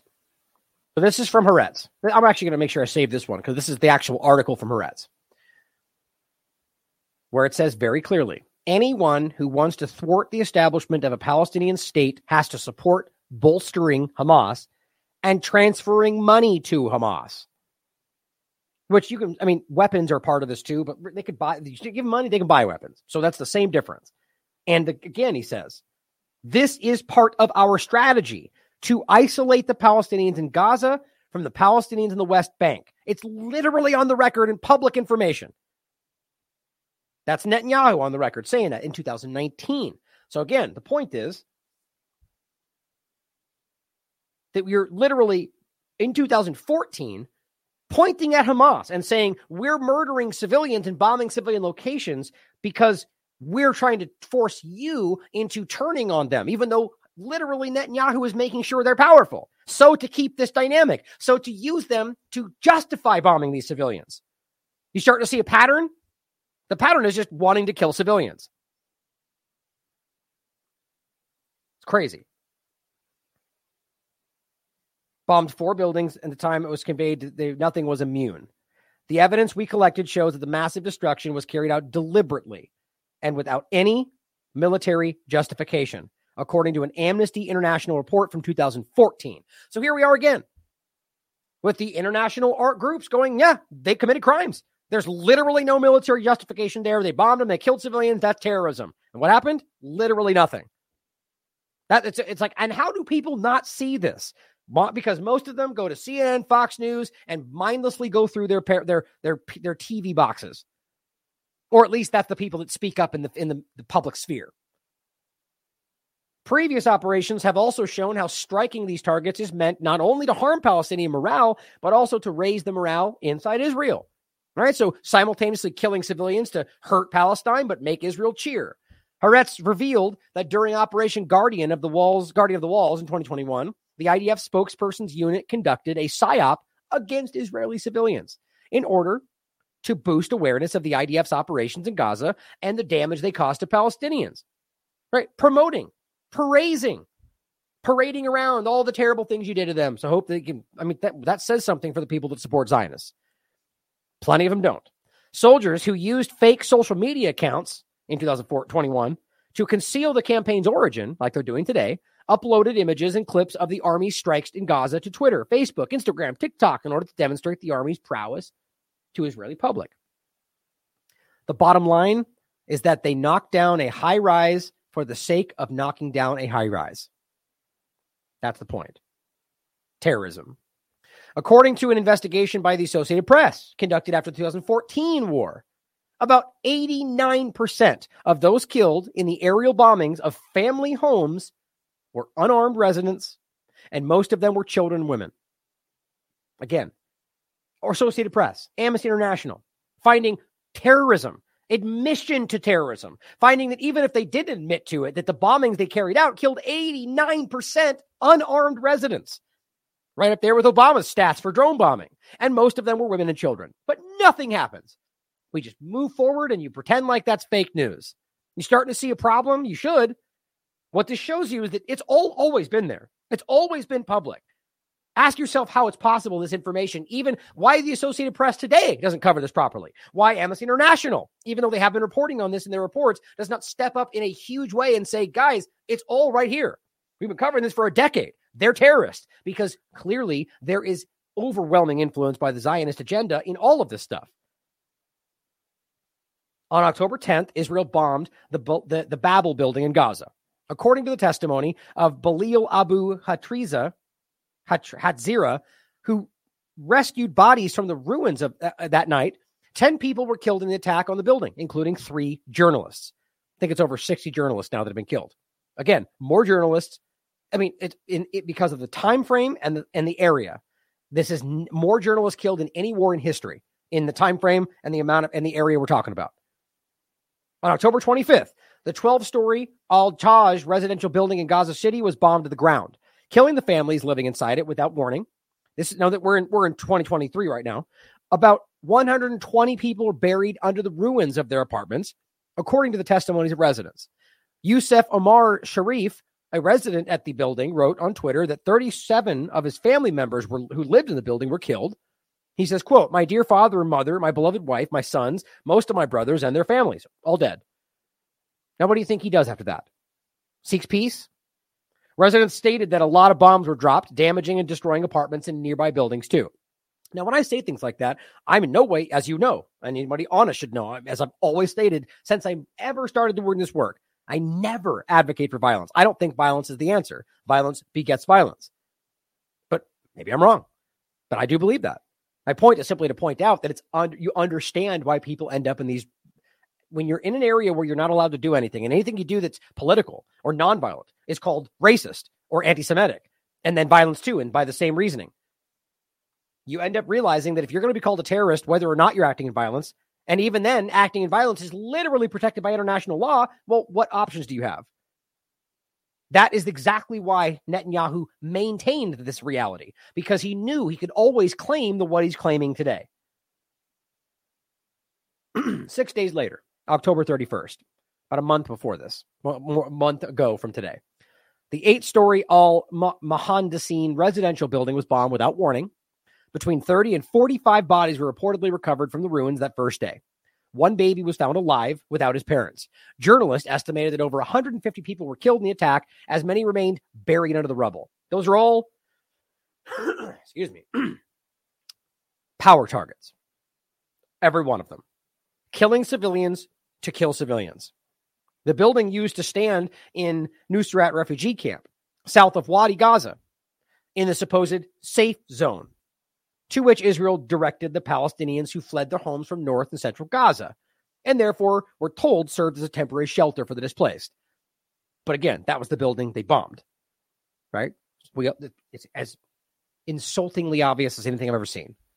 Here, come right over here, and then we'll bomb that place. And then the media will pretend like we're lying about it, or that it's all Hamas propaganda, literally bombing the way to the safe zone, bombing the crossing that they might take from the safe zone. Doesn't matter. Nobody cares. They're all just doing, it's all Hamas somewhere. The building used, then it goes on to say, according to the investigation by Amnesty International, this one right here from October. This is a different one. They mentioned both. An investigation from October 9th that we've also referenced. Israel shelled at least 3 multi-story buildings, as well as an open flea market on a crowded street in the Jabalia refugee camp, killing at least 69 people. The bodies were burned. Quote says the bodies were burned. I didn't want to look. I was scared of looking at Imad's face, said the father of a child who was killed. The bodies were scattered on the floor. Everyone was looking for their children in these piles. I recognized my son only by his trousers. I wanted to bury him immediately, so I carried my son and got him out. According to Amnesty International's investigation, the army said that the attack on the market was aimed at a mosque. Quote, where there were Hamas operatives, they said. However, according to the same investigation by Amnesty International, satellite imageries prove that there's no mosque there. But we all move forward, right? Because you don't even need to, you just say mosque and people in the West go, oh, terrorism in some cases. The point is they claim something they know you can prove is false, and they know that the people that already support them will to their death, apparently. Intelligence sources who served in the previous operations also told these outlets that for 10 days in 2021 and 3 weeks in 2014, an attack rate of 100 to 200 targets per day led to a situation in which the Israeli Air Force had no targets of military value left. An important question then, why, after nearly 2 months, has the Israeli army not run out of targets today? Well, there's an answer for that. The new AI system, the Habsora system, the artificial intelligence system. So they're admitting openly that the reason that we are bombing all of these civilian locations is because of this system. Now, what they're claiming, though, is the system is able to pinpoint and discern whether there's Hamas there. They just know better than we do. That's why we're bombing 15 times the amount of targets we ever did in the past, because this knows. Or does it? Or is this just a way to act like you're not accountable for murdering civilians? In the statement, a senior intelligence official is quoted as saying that thanks to Habsora, targets are created for precision strikes, quote, while causing great damage to the enemy and minimal damage to non-combatants. Hamas operatives are not immune no matter where they hide. That's what they say anyway. Obviously, that's not true. Minimal damage to non-combatants? 20,000 people? 7,000 children? Hardly. I think they know this. According to intelligence sources, Habsora generates, among other things, automatic recommendations for attacking private residences where people suspected of being Hamas or Islamic Jihad live. Suspected. Israel then carries out large-scale assassination operations through the heavy shelling of these residential homes. Period. So you have an artificial intelligence system that uses whatever they input. Right? Did they post something on social media? Did they support Hamas in one way or another? This is what we're talking about. The Israeli military are the ones inputting the metrics. Then this rapid system is picking up all these residential homes that meet some kind of metric, and they bomb it without ever actually proving Hamas was there. This is your future with everything, the artificial intelligence, the way it's all going. Elon Musk, he's helping them do this, guys. Well, he's making tours about how AI is dangerous. You're damn right it's dangerous. Habsora explained, one of the sources, processes enormous amounts of data that, quote, tens of thousands of intelligence officers could not process, and recommends bombing sites in real time. It's plain as day. So they're telling us that we are not capable of breaking down what they show us. We just take at face value that their data is correct. Tens of thousands of officers couldn't process this. So they give us this real-time data and we bomb in real time. That's what they say. One former intelligence officer explained that Habsora system enables the army to run, quote, a mass assassination factory in which the emphasis is on quantity, not quality. That's the same thing. That is the same thing as damage, not accuracy. They're just saying that, and that speaks to the actual system, not even just the operation in Gaza. The Habsora system is about quantity, not quality. I mean, guys, they're literally admitting that they're willing to just murder civilians as long as they maybe get Hamas. Doesn't that seem to suggest that they're not even really going for Hamas? Since Israel estimates there are approximately 30,000 Hamas members in Gaza, and they are all marked for death, the number of potential targets is enormous. Now, I would use another word. I would say endless. Now, it says it really is like a factory in regard to the automatic system where the AI picks targets automatically. It says it really is like a factory. We work quickly, and here's the important part. He says there is no time to delve deep into the target. The view is that we are judged according to how many targets we manage to generate. You know, this really could just be a way to not allow the IDF soldiers to know that they're murdering civilians indiscriminately, because that's always been a historic problem, where some of these people are told to bomb civilian targets or just make them up in past wars, and they are very unsettled about that in some cases. So now you have a thing where you have IDF members inputting metrics that probably just benign. Are they Palestinian, for example? Things like that. I'm just making that up. My point would be, though, you could literally enter in metrics that would make basically everybody a potential target. So then they're just going, the AI said, bomb it. With the potential knowledge incorrect that they thought they bombed Hamas instead of killing civilians for an obvious purpose. There's a lot of ways you could look at this. The bottom line is you've got an artificial intelligence system rapidly pumping out targets that they don't take time to break down. They just blindly follow. And then the people who are inputting the metrics, the military, the government, intelligence, they're then judging these people on how many targets they manage to get, which then clearly incentivizes them to not look at all. Move, go, bomb, keep going. See the point? So this seems very deliberate to maximize the suffering and the ethnic cleansing. Automated systems like Habsora have thus greatly facilitated the work of Israeli intelligence officers in making decisions during military operations, including calculating potential casualties. 5 different sources confirmed to the platform that the number of civilians who may be killed in attacks on private residences is known in advance to Israeli intelligence and appears clearly in the target file under the category of collateral damage. So there's no pretending that they're not very aware that every time they do this, they're killing tens of thousands, or rather in the process, they've killed tens of thousands of civilians. And they knew and they got it. And they said, yes, do it anyway. That's what they're telling you to this report. Now, under the category of concerted policy to bomb family homes, on October 22nd, the Israeli Air Force bombed the home of the Palestinian journalist Ahmed Anawak in the city of Dar al-Balah. Ahmad is a close friend and colleague of mine, this person reports. 4 years ago, we founded a Hebrew Facebook page called Across the Wall with the aim of bringing Palestinian voices from Gaza to the Israeli public. The strike on October 22nd collapsed blocks of concrete onto his entire family, killing his father, his brothers, his sisters, and all of the children, including babies. Only his 12-year-old niece, Malek, survived and remained in critical condition, her body covered in burns, and unfortunately died a few days later. 21 members of Ahmad's family were killed in total, buried under their home. None of them were militants. The youngest was 2 years old. The oldest, his father, was 75. Ahmed, who is currently living in the UK, is now alone out of his entire family, arguably because he was a journalist trying to document what's going on. Ahmed's case is common in Gaza these days. In interviews to the press, heads of Gaza hospitals have echoed the same description. Families enter hospitals as a succession of corpses. A child followed by his father, followed by his grandmother. The bodies are all covered in dirt and blood.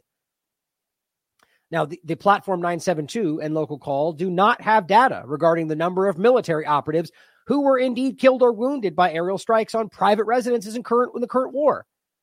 Meaning, there could be none for all we know in regard to Hamas members killed while they murder all these civilians. But there's ample evidence that in many cases, none were military or political operatives belonging to these areas. All right. So what they're saying is we can't prove that there are, in fact, none under these buildings they claim, but we can prove there is rather lots of evidence to the fact that none of them were military targets that were in these places to begin with. So at best, they were assuming that's something Scott Ritter pointed out. Under international law, even under the human shield concept, which would not apply to the idea that there are thousands and maybe one person, or that they're under the building. Even if the case was one person, for example, with one Hamas member, they're required to prove that, or a tunnel, or an operating area, whatever it is, before, but they don't. On October 10th, the Israeli Air Force bombed an apartment building in their Sheikh Radwan neighborhood in Gaza, killing 40 people, most of them women and children. In one of the shocking videos taken following the attack, people are seen screaming, holding what appears to be a doll pulled from the ruins of the house. When the camera zooms in, it turns out to be the body of a dead baby. 19 members of his family were killed. Amnesty International investigated the attack and discovered that a Hamas member did, in fact, live on one of the upper floors of the building. But he wasn't even there when they bombed it. This is the reality of what they're doing. That was the investigation here. Out of all 5 of these, only one of them was there even evidence that somebody might have been there, but he wasn't when they bombed. So they killed everyone in that building to go after that one person who wasn't even there. I mean, there's no way these aren't war crimes. The bombing of the family homes where Hamas or Islamic Jihad operatives supposedly live likely became a more concerted IDF policy during Operation Protective Edge in 2014. Back then, 606 Palestinians, about a quarter of the civilian deaths during the 51 days of fighting, were members of families whose homes were bombed. I just think that in and of itself shows that these people are no better than what they pretend they're fighting. A UN report defined it in 2015 as both a potential war crime and a new pattern of action that led to the death of entire families. We just move forward. Nobody cares. In 2014, 93 babies were killed as a result of Israeli bombings of family homes, of which 13 were under 1 year old. A month ago, 286 babies aged 1 or under were already identified as having been killed in Gaza since October 7th. The numbers have since doubled or tripled. However, in many cases, and especially during the current attacks on Gaza, the Israeli army has carried out attacks that struck private residences, even when there is no known or clear military target. For example, according to the Committee to Protect Journalists, by November 29th, Israel had killed 50 Palestinian journalists in Gaza, some of them in their homes with their families. We reported this to you already. Rashidi Siraj, 31, a journalist from Gaza, born in Britain, founded a media outlet in Gaza called Ain Media. On October 22nd, an Israeli bomb struck his parents' home where he was sleeping, killing him. The journalist, Salim Mima, similarly died under the ruins of her home after it was bombed. And her 3 young children died with her, 7 years old, 3 years old. Or, excuse me, it says of her 3 young children, 2 of them died, a 7-year-old and a 3-year-old. Am I misreading that? Of her 3 young children, Hadi 7 died, while Sam 3 has not been found in the rubble. 2 other journalists were killed together with their children in their homes. I mean, guys, this is just some of the most horrifically, this is what terrorism looks like. 2 weeks after the start of the bombings in Gaza and before the ground invasion, after the bodies of 1,903 children and approximately 1,000 women and 187 elderly men were counted in the Gaza Strip, Israeli commentator Avi Isacharov tweeted, "As hard as it is to hear, On the 14th day of fighting, it does not appear that the military arm of Hamas has been significantly harmed. Point being, it still appears that way, actually, that they were doing all of this under the argument that it was hurting Hamas, and it wasn't even hurting Hamas. Just killing people for no reason.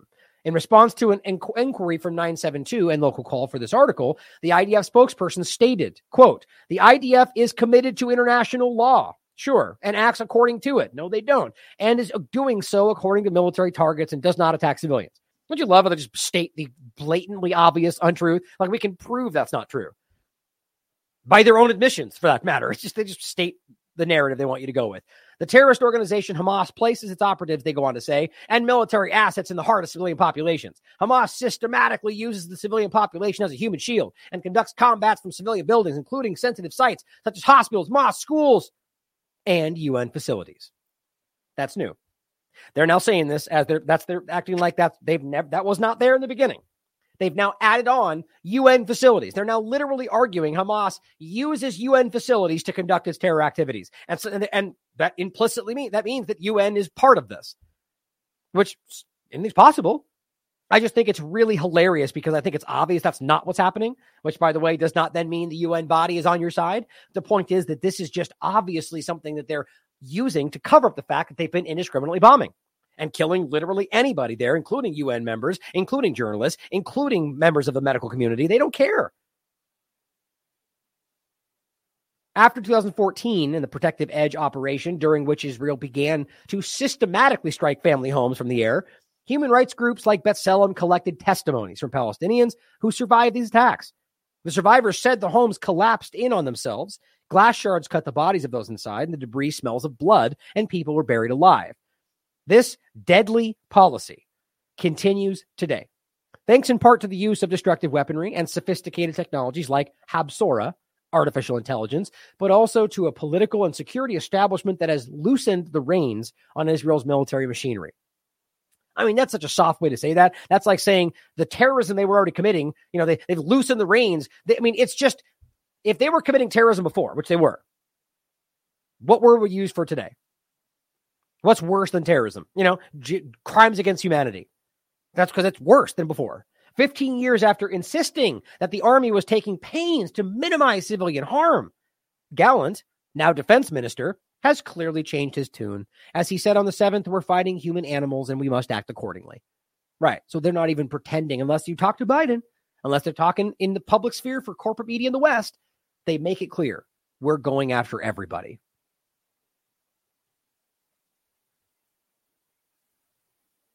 Oops. Oh, I already saved it. Now this, just to show you quickly, is what we already mentioned. This is where this is going. Whether that's actually what's happening or just what they want you to think is happening, Pentagon is moving toward letting AI weapons autonomously decide to kill humans. It's not far from what's happening there. They're ones pulling the trigger, but it seems to be almost automated where it tells them they fire anyway without even thinking about it. So why not just let it fire on its own? That seems like an argument that's probably being made. Now here's Abby Martin breaking down the Great March of Return, the peaceful protests that they were conducting, that they then pretended was terrorism, because whether they're peaceful or not, that's what they do. Just want you to understand this has always been the reality. Lined with Israeli snipers that will shoot to kill if you wander too close to the fence. It's called the no-go zone. And so tens of thousands of Palestinians peacefully marched up to that zone. I mean, with courage that I will never understand. Braved bullets, sniper fire. 8,000 Palestinians were shot with live ammunition. Actually, tens of thousands of people were shot with live ammunition. 8,000, I think, just in a couple of the weeks. Over 200 Palestinians were actually shot dead, including women, children, disabled people, journalists, and medics. I mean, even in an army, in an actual battle between sides, in a legitimate battle and war, shooting those people would be violations of the Geneva Conventions. But in just a peaceful protest where you have medics trying to tend to the wounded, these are all egregious war crimes. And they were all documented on camera, Brian, but the world completely ignored it. And fast forward to today. All the people involved in the Great March of Return, they're Ahmed Artema, the organizer of the Great March of Return, an incredible poet, peaceful guy, super chill guy. I'm in contact with him all the time. His house was targeted. His whole family was bombed. He lost 5 family members, and his 10-year-old son was murdered. And he's in the hospital right now with second-degree burns with his other 2 children. And it is so traumatizing to think that that is what we are told all the time. Where's the Palestinian Gandhi? Where are the nonviolent resistors? Well, you're murdering them systematically. They're dying because of you. You are bombing them. All the journalists that they're killing, targeting, who else can get away with this? Who else can do this with impunity? They're killing the truth. And that even came out, like I think in a Politico article, it said Biden and his cohorts were scared that journalists were going to get in and show the complete devastation and ruin in Gaza during the truce, and that might shape American minds, Brian. That's what they're scared of. They're scared of Americans turning against this colonial genocidal project because they don't want us to see the truth. That's why they're systematically taking out the journalists. They want everyone to die. They don't want any semblance of civic society left. That's why they're taking out all the best and brightest in Gaza, all the staff of the hospitals, the surgeons. I just saw a video today of NICU babies that were left to die from Israeli soldiers that were invading the hospital. Who does that? Who, with any shred of humanity, can see babies laying helpless and leave them to die? That is what's going on. And they don't want us to see this. And that's why the disgusting appendages of U.S. empire, these so-called journalists that are essentially just stenographers for the Israeli media, can just go up there and just repeat lies. How dare they call themselves journalists? How dare they? How could you be a journalist and not, with every fiber of your being, speak out against this country, this government that is taking out your colleagues? How could they do that? I still don't understand, Brian. And, going back to your last question about this concept that it's this ages-old battle based on religious strife, it is insulting to our intelligence. Christian, Muslims, and Jews all lived in historic Palestine. It wasn't until colonizers started to come that problems started to arise. It wasn't until they tried to create a state on top of another people based on ethnic cleansing.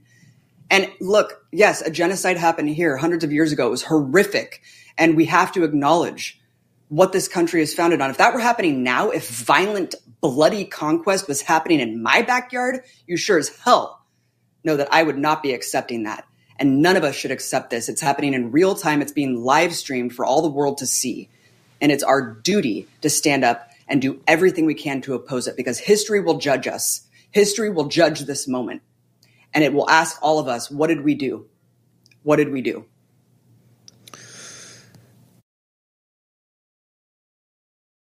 Well said, Abby.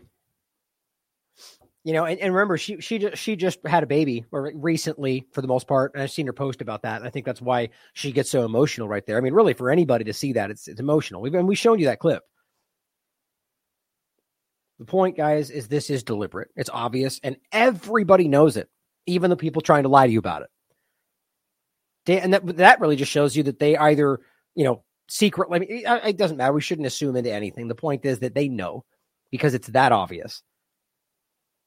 Amnesty International, damning evidence of war crimes, Israeli attacks wipe out entire families, right? Think about how crazy it is that we can literally have all these reports of verifiable information and we still act like it's, it just shows you the control over all this. Now, unfortunately, I'm not ending right now, but it looks like I am going to have to wrap quicker than I expected today. So I'm going to try to kind of go through a good portion of what we have left in a reasonably quick period of time, just so you understand why I'm doing it this way. And then what I don't get to, I'll probably just follow up with. Oh, and I forgot to say in the beginning, by the way, my plan has always changed. I was going to be playing the interview today, and then I ended up shifting because I wanted to talk about this, and I don't think I'm going to be doing anything tomorrow, so I'm probably going to play that. But anyway, point is, there are some developments in regard to the illusory ceasefire and the people being released. Now, this applies to the Bibas family, and one of the things I told you I was worried about. So starting with this, first of all, this is Times of Israel. Hamas says they will release hostages, 3 bodies on Thursday. Well, that was interesting. And it's weird that it doesn't even immediately get into that. Previous statements. Oh, of course, this is hold on a sec. Always refreshing. These Times of Israel is one of the worst. It refreshes like every 10 seconds because they're changing stuff all the time. Terrible journal. I mean, I shouldn't say that, people in the writing, sometimes they have good work in here, but overall, the fact that this constantly does that. Hold on. There we go. I had to turn back on my thing for that to work.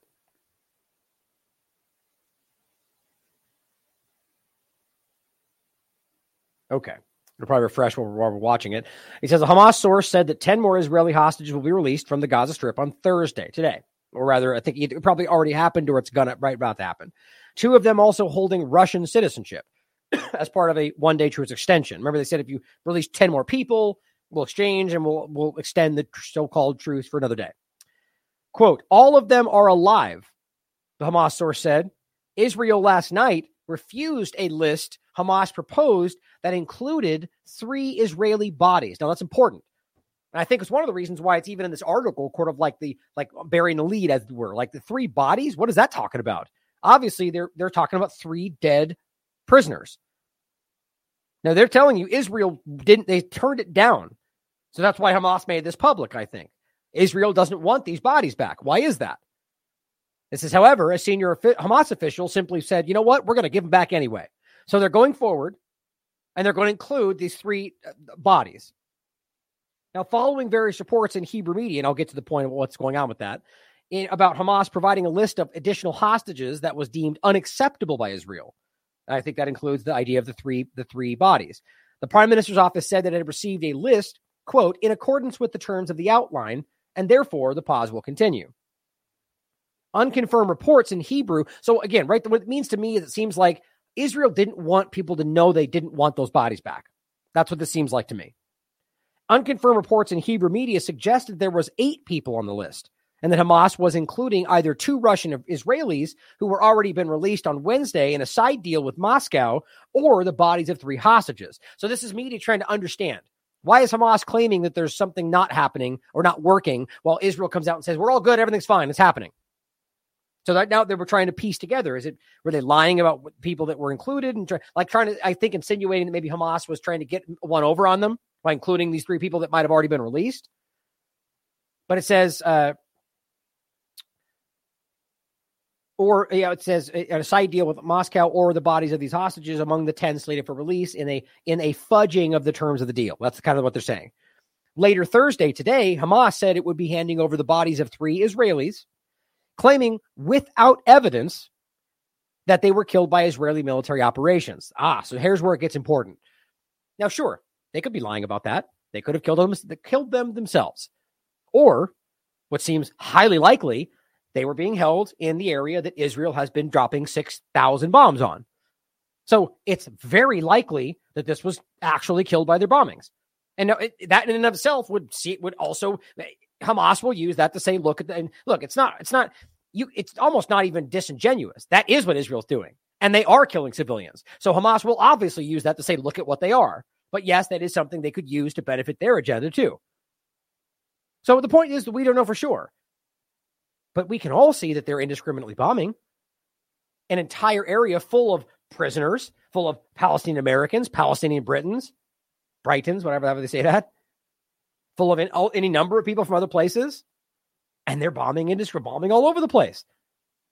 Telling you that it's about destruction, not accuracy. Being revealed now, they're bombing civilian buildings. No, trying to kill everybody there, which would include the hostages if they were there. See, it's not hard to see the reality of this. So I think Hamas making them take these is to make this a conversation point. It says reports that the 3 bodies would be transferred along with the 8 living Israeli hostages seem to imply that Israel agreed to go ahead with the extension, even though Hamas, without demanding they meet the deal, which was 10 living people for 1 extra day. So how does that make sense? Why would Israel agree if they didn't meet the deal? I think it's obvious. I think they wanted this not to be publicly discussed. That'd be my opinion, though. So who knows for sure?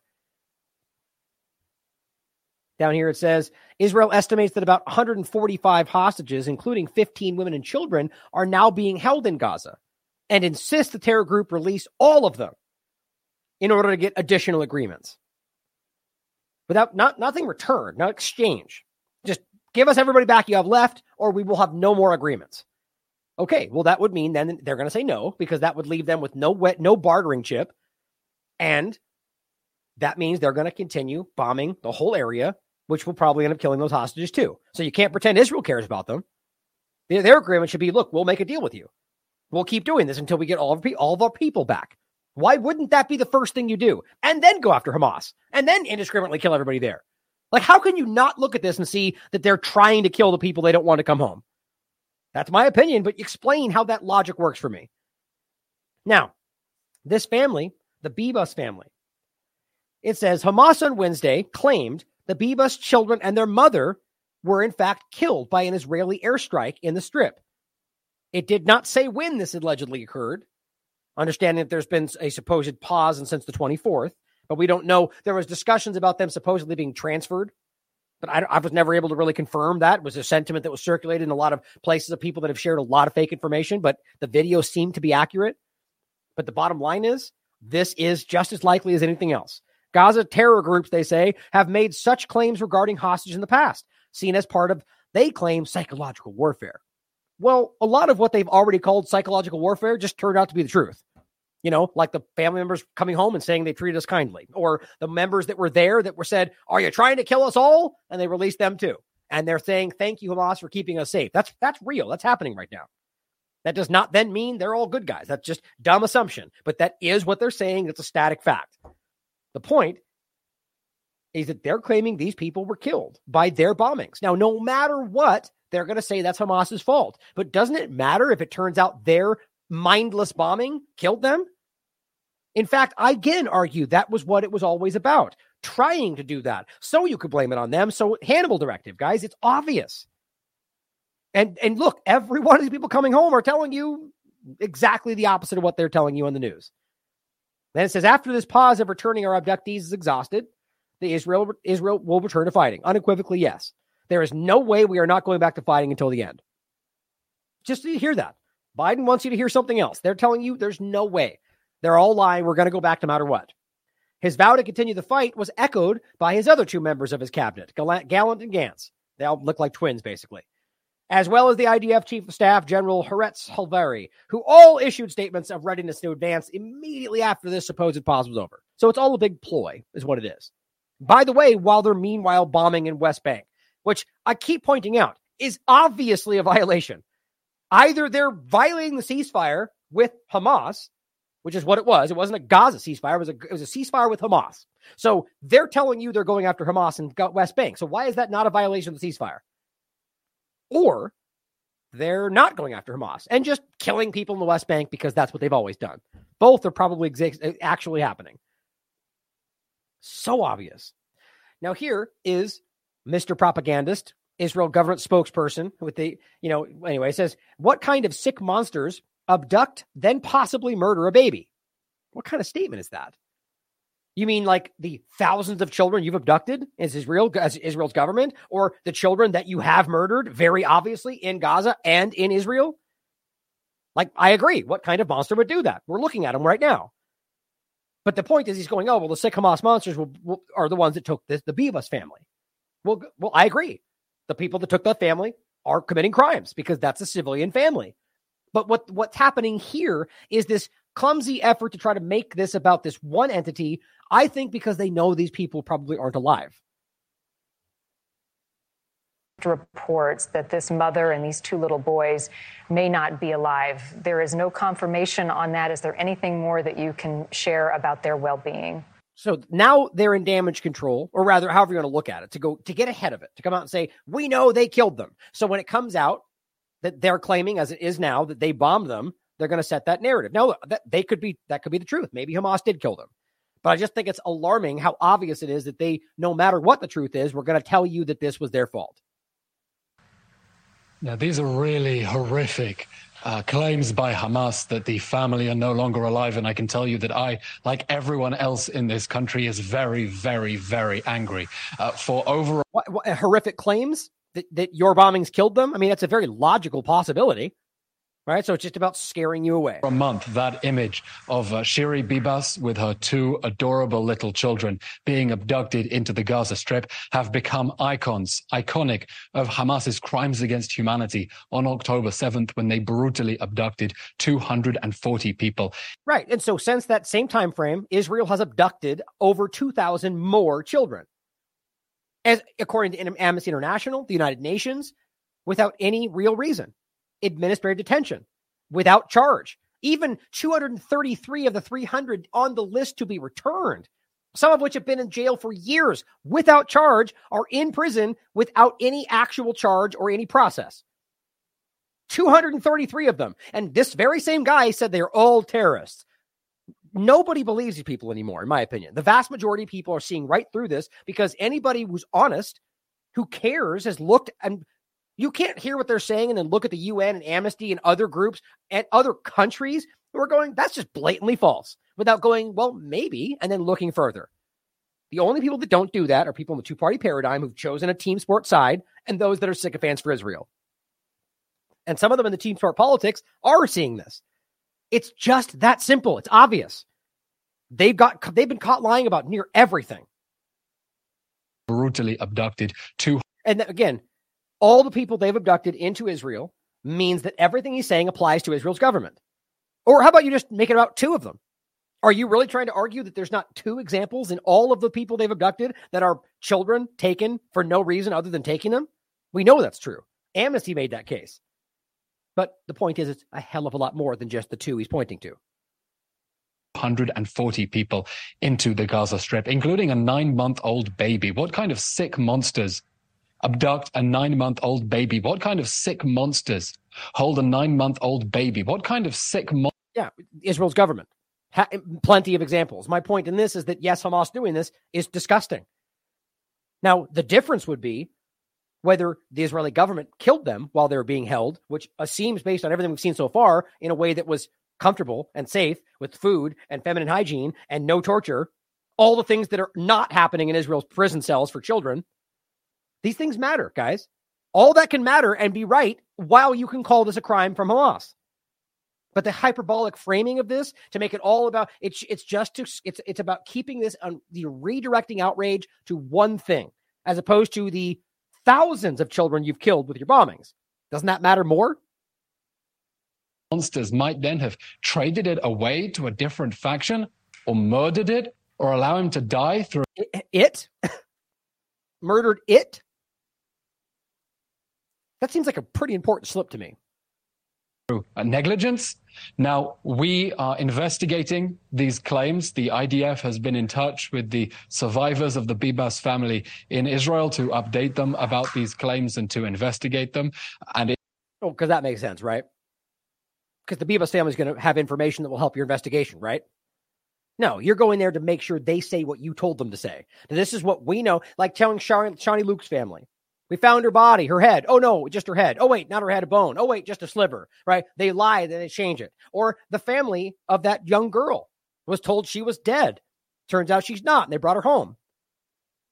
These are very bad people that are using people's suffering. If this turns out to be true, we have been very clear. There will be nowhere to hide for any Hamas terrorist who harms so much as a hair on the head of Israeli hostages. We hold... Right, so if it turns out to be true that we killed them with our bombs, we will punish Hamas. Just make sure you heard what he said. Hamas solely responsible for the welfare and well-being of those vulnerable hostages, and we are demanding that it release everyone. What a double standard, right? So that doesn't apply to all the children you're holding? It's just sad. All of them matter. That baby matters just as much as a Palestinian baby matters. And Israel has been murdering.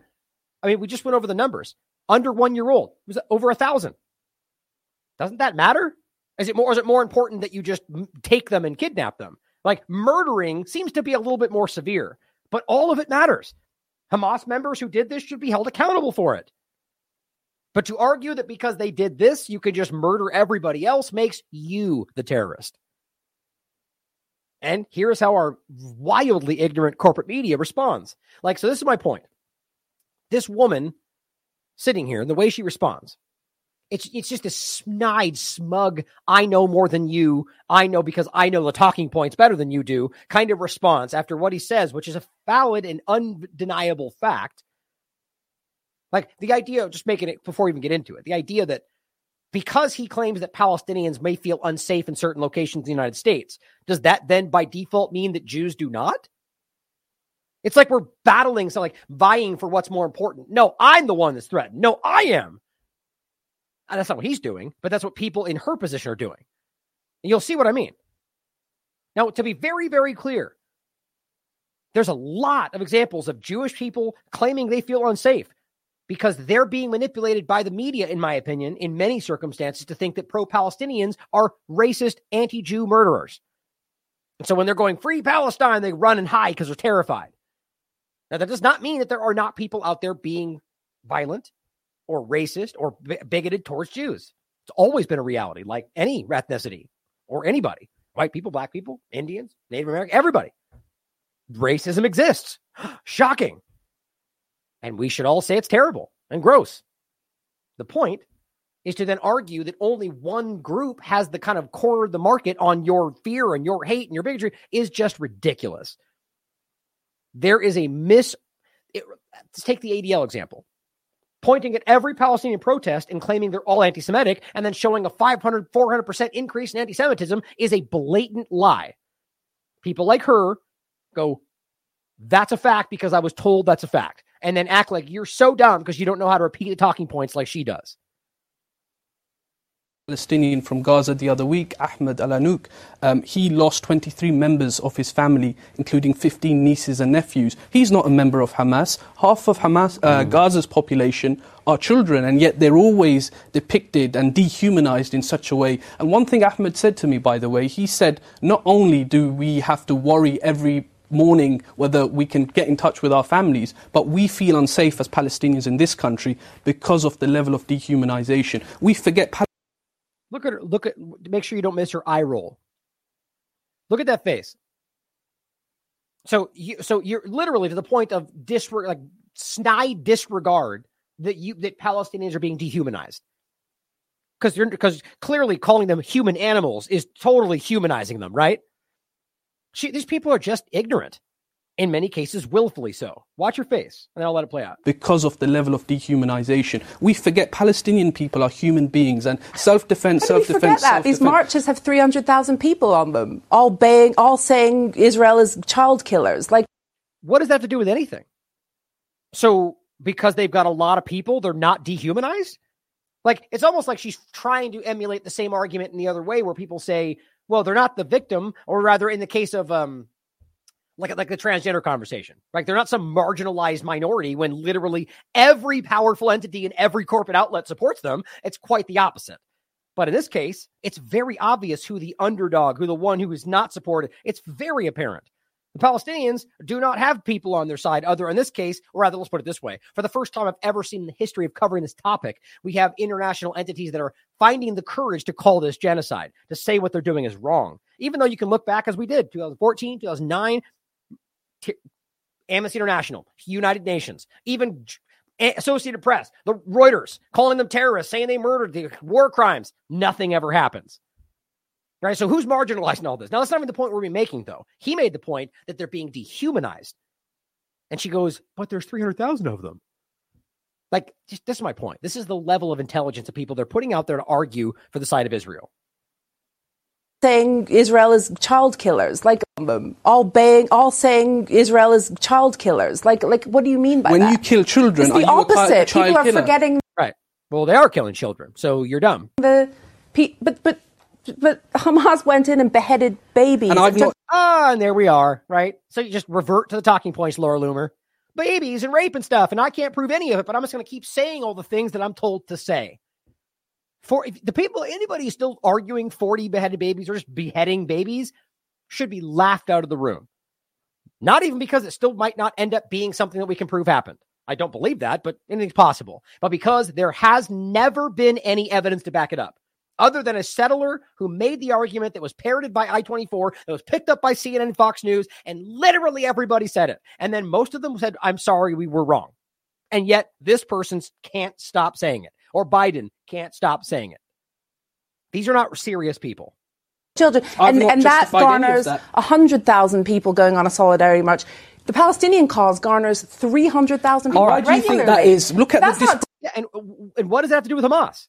They're not protesting for Hamas. In fact, they're making that explicitly obvious. They're making sure you know that. You just don't care because you're willfully ignorant. Well, hang on. The occupation. I just don't understand what... Zoe, let Taj just finish his point. I will let you back in. Please finish your point. My point is this. You cannot have peace without justice. You cannot have peace without freedom. There was a two-state solution. A far-right government in Israel is making that increasingly unlikely. Israeli society is not a monolith. They don't all have the same view on this. And I think it's important now that we do whatever we can to prevent further bloodshed. That's the point. It's very clear that most everybody there does not agree with him. So it's so insulting. And as Loki points out, Israel killed 23 members of his family. Now he feels unsafe. Zoe rolls her eyes as the story is told. That's not him. That's this guy, the person he was discussing. Crazy. Now, where are we at? We're about 2 hours. I want you guys to see this. This is interesting. So here's the Pope saying this. We have gone beyond wars. This is not a war. This is terrorism. It's very obvious what we're talking about here. He's not talking about just October 7th. He's talking about because he's spoken about this since then. He's talking about where we are now. Israel and Biden have completely lost the moral argument globally. I agree with that. Everybody. Now, that again, does this mean for you that he believes that? Or is it just a politically advantageous thing to do? Who knows? It's up for you to decide. It's not off the table to argue that the Pope might be dishonest. I know that's hard for some people to wrap your mind around. But the bottom line is that this is everywhere. Groups across the board, everyone are making sure you understand. These people are terrorists at this point. Now, we've already shown you the clip of the babies left on the beds that were dead and rotting because the Israeli military kicked everybody out of the hospital and then literally left those babies there, knowing they were there. Jake Shields points out, the journalist showing this, they were left to die. The parents were forced out of the hospital or threat of being shot. They likely left with the hopes that the Israeli army would keep their babies alive, but they did not. Here's what Kim Iverson had to say. Now, in case you didn't see it, we played this recently, and it's just very sad. It's blurred out, but you can see in the video. There's versions of it that aren't. I recommend not. It's horrifying. They're rotting old babies. It's disgusting. This is what they let happen. Multiple babies left on these beds. Here, Kim Iverson said this. I've been reading extensively about this, including the testimonies from doctors that day who said that they were being forced at gunpoint to leave behind 5 premature infants by the IDF, forcing them to. Now, why would they ever do that? We all hope the IDF did the right thing and transferred those infants to the medical facilities, but they did not. Instead, the infants died, starving, and their bodies rotted. I'm sorry to be so gross about this, guys, but you need to understand how horrifying this is. There are not wild propaganda claims. These are not. The video evidence of the corpses are there to see. The testimonies and reports are for anyone to read. Go back to November 10th and read the reporting from this hospital. The doctor said, quote, we were forced to leave behind 5 premature infants connected to ventilators. That was the end of the story. But then the story continues today. The most moral military, in quotes, did this. By the way, anyone who claims they themselves are the most moral are not. It's a gaslighting technique. Guys, this is the reality. These people made sure they were, who knows? The point is, they went in, they made sure they got left, they forced them out. They could have allowed the doctors to take them with them like they other places did. They made them leave them. Then they left them there. That's what we can prove. I think that lines up with everything else we're talking about. That's the kind of entity we're dealing with here. Now, I would argue that doesn't always have to mean the IDF individuals were all probably commanded. Then we have this clip I think is important from, I'm all of a sudden blanking on his name. We've mentioned him before. He's the journalist from Haaretz. Dang it. Hold on. I think it says it here. Remind me his name in the chat. I think it might say it right here. I want to say Gilland or something. I'm blanking on it all of a sudden. Oh, Gideon Levy. There's a clip. It says the truth they don't want you to discover. There can someone call Israel the only democracy in the Middle East when in its backyard there is one of the most cruel, brutal tyrannies in the world? How can you do it? Can you be half pregnant? Can you be half democratic? Can you be a democracy in the front and a tyranny in your backyard? Because as you might know, Israel is maybe the only place on earth with 3 regimes. We are having 3 regimes. One is a so-called liberal democracy for its Jewish citizens, which have many cracks now, but it is still functioning. I have total freedom in Israel. This must be mentioned here. I write whatever I want. I appear on TV. I can't claim that someone is shutting my mouth, except of people in the street who wouldn't like to see me or spitting at me or who are threatening me. But by the end of the day, this freedom, which I don't take for granted and might not last for long, but this freedom is there. So that's the first regime in the front. Then comes the second regime, a very discriminative regime toward the Israeli Palestinians, the Palestinians of 48, the Israeli citizens who are Palestinians, 20% of the population. They are discriminated in any possible aspect of life, but they gain formal equal civil rights. They vote, they elect, they can be voted, they can be elected. And that's the second regime. And obviously the third regime, which is... Now, to be clear, what he's talking about right there is the amount of Palestinians that are in like the West Bank or in other like locations as well. I would even argue more so not in the West Bank, but in Israel proper. But the point being that we're talking about not Gaza. That's the bigger difference of what we're talking about today. But realize that as he makes clear in general, that in a general sense, Arabs, as even Netanyahu made very clear when I pointed out 1,000,000 times, the state for the Jews alone, he made it very clear. The point is that they're just second-class citizens in this apartheid state, per Amnesty International, Human Rights Watch, B'Tselem, all of them. But it is important to understand that there's differences, right? There are Arab citizens that do have influence in regard to Israel proper, but very minimal compared to the average Israeli Jew in this case. Israel is hiding is the military occupation, is the military regime in the occupied territories. And here I allow myself to say with no doubt that this is today one of the most brutal, cruel tyrannies on earth. Not less than this. You're talking about Gaza. I repeat it, the military occupation in the occupied territories is today one of the brutal, cruel tyrannies on earth. I argue, people refer to the occupied territories. That typically also includes the West Bank. Even though it's very different than Gaza, it's still 15 checkpoints and everything else we've talked about. Now, Torah Judaism, for your daily reminder of the reality, wants to let you know that we pray to God to end the war in the Holy Land. The sole responsibility for all these deaths is the Zionist Israeli government. Zionism is a great danger to humanity, and this political ideology is today's Nazism. Zionism is never Judaism. Torah Jews stand with the Palestinian people. Torah Jews are not Zionists and will never support the murderous and genocidal state of Israel. When this genocidal state called Israel was established, Jewish rabbis opposed and fought against Zionism. Israel is not a Jewish state. Along with a very sad video of a man with his daughter and then him holding his dead daughter after Israel bombed his family's home. Stop Zionist Hate also points out the U.S. House of Representatives passed a resolution, as they have many times before. Only one person voted against it, equating anti-Zionism with anti-Semitism, right? Your government is occupied, guys. It's not hard to see. Zionism is a political entity. Even anti-Semitism is talking about Semites, which Israelis are not in most cases. Palestinians are, so it's a backward and ridiculous thing in the first place. But to be clear, people are anti-Semitic in some cases. Racism exists. But to try to equate as a broad statement that everything anti-Zionism is anti-Semitism is as dumb as saying believe women. Well, that's also what Israel's saying today, isn't it?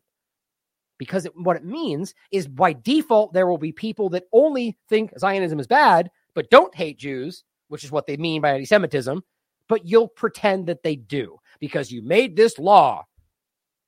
Is that a constitutional law? Well, no, not even remotely, because what you're doing is creating a law that will suppress speech. So that means by default, this is null and void per Maybury versus Madison Supreme Court. I think 1889, if I remember correctly. Anything repugnant to the Constitution is null and void. I've said this so many times. Just because a law is passed does not make it legal or constitutional. And that does make sense. The problem is that this is about politics and Israel's influence over our government. Only Thomas Massie voted no. Unbelievable. Now, as we've said before, and I'm going to go through this part really quickly, Israel okays plans for thousands of new settlements, which are illegal. Even the White House said to stop. Undeniably illegal from any sense of the word. They're illegal. Israel just doesn't care. So now we're hearing, as it says here, as Benjamin Netanyahu himself posted, tonight, the cornerstone is laid in the... Now, I'll leave this for you guys to decide for yourself. I'm pretty sure this is accurate. I even looked up the terms and the actual Hebrew writing. I think this is a translation error from Google, but maybe not. It would be pretty crazy if he was laying a new settlement inside the Gaza Strip. But mark my words, I do believe that's going to happen, especially in the north. I believe they're already planning it. But what this is saying, if this is correct, is the cornerstones laid in the Gaza envelope, which is an area just outside the Gaza Strip, for the settlement of Ophir, named after the former head of the Negev Gate Council, the late Ophir Leibstein, who was murdered by Hamas. Ophir was a leader, a man of the land of Israel, a man of construction, a man of settlement, illegal settlements. Children will grow up here, and girls who will be educated about this contribution will blah, blah, blah. Okay, so another illegal settlement in the midst of all this, an illegal settlement. Oh, that's a great point, by the way. I should have highlighted that. Rashida Tlaib voted present. What a coward, right? I mean, I knew I was right. These people, like, what, the only Palestinian in the room? Or actually, well, yeah, because I don't think the other guy's even in Congress anymore. The point is, you're going to not vote against this? Seriously? That you don't recognize anti-Zionism as... I mean, come on. Like, that's cowardly, man. I don't trust any of these people. I, quite frankly, don't trust Thomas Massie. I don't trust anybody in politics, but question them all the time. So the point is, more settlements, which are all illegal. Everybody knows that, and they're doing it now in your face. They know you're paying attention. Now, the point is not just that they're making more settlements, but at first I thought it was in Gaza, which was going to be even more important. But that everybody, and I mean, my God, like 99.9% of the comments underneath his post, which, by the way, is ratioed. Look at that. 4.5 likes, 5, I am dyslexic. Not really, but 5.4 likes, 5.4 comments. 1,000. And guys, some of these comments, these are Israelis writing in Hebrew. This one says, put down the keys and get the hell out of our lives already. Guys, these are directed at these people. They don't want him there anymore. It says, A, why build a new settlement instead of first investing in the restoration of the settlements that were destroyed? It's a good point. Why? Because it's about taking property, not helping helping your Israeli citizens. Who is the new settlement for? It's for his agenda. It's for Zionism. And it says, why? And this is his comment, by the way. It says, why don't you see here the wife of the late Ophir Leibstein, his family, or a medical woman? I think it's because they don't believe in Netanyahu. He's using their name anyway. And what about the people of Kfir Gaza? Were they invited? Or did you only your political partners come? Ultra-Orthodox and Masonic. Again, you form a ride on the bereavement for which you are responsible for the benefit of a political campaign? A boundless piece of vile man. Get out of our lives. Guys, it's crazy how much they've lost in Israel. These people want specifically Netanyahu out of power. They're claiming he is responsible in different varying ways for October 7th. Here's one that says there is no need for a new settlement in the area. It's a waste of resources. Sedrat should be strengthened and existing settlements should be restored, but it takes real work. You're a PR person, so you went to stick a sign. They see right through him. This one says a living and corrupt psychopath. Only one thing you promoted and kept, that the country will burn. I don't know I forgot to look that up actually. What does this mean? It doesn't say anything about it. Oh, here's Urban Dictionary. Let's see what it says. Oh, for hell. A similar word for hell. Kibbinamat. It's probably a Hebrew word. So it says, go to hell and take your wife with you. My God. Next one. This one says, this one's really interesting. A lying and corrupt psychopath. And these are all in the same response to his post. We have already been in this story. Your touch is not a touch of life, but of destruction of death. And they point to this. Remember the whole ridiculous Trump Heights? The Golan Heights that they illegally occupied? Did Trump pretend he could just give to them, which he couldn't? Well, guess what? I didn't know this. This is what it looks like now. Guess when that happened? Right away. This is an article from 2020. I didn't know this. It says the sign for Golan community named after Trump stripped of the letters. That's crazy. Almost all lettering missing from the huge sign to the Trump Heights where nobody lives almost a year after its inauguration. Guys, this is all political. They just want the land. They don't want this for anybody but themselves. I was reading in the comments. Yeah, it's funny. Kim Iverson did go to Palestine with the tour that I was supposed to go on as well, actually. And I had some family, same things I've dealt with for a while now that I was unfortunately unable to leave. Had to help my parents and my grandfather. The point is, who unfortunately is now passed. I wish I could have gone because I wish I could have gotten the opportunity to go. I doubt I'll ever get that now, knowing I'll never be allowed there.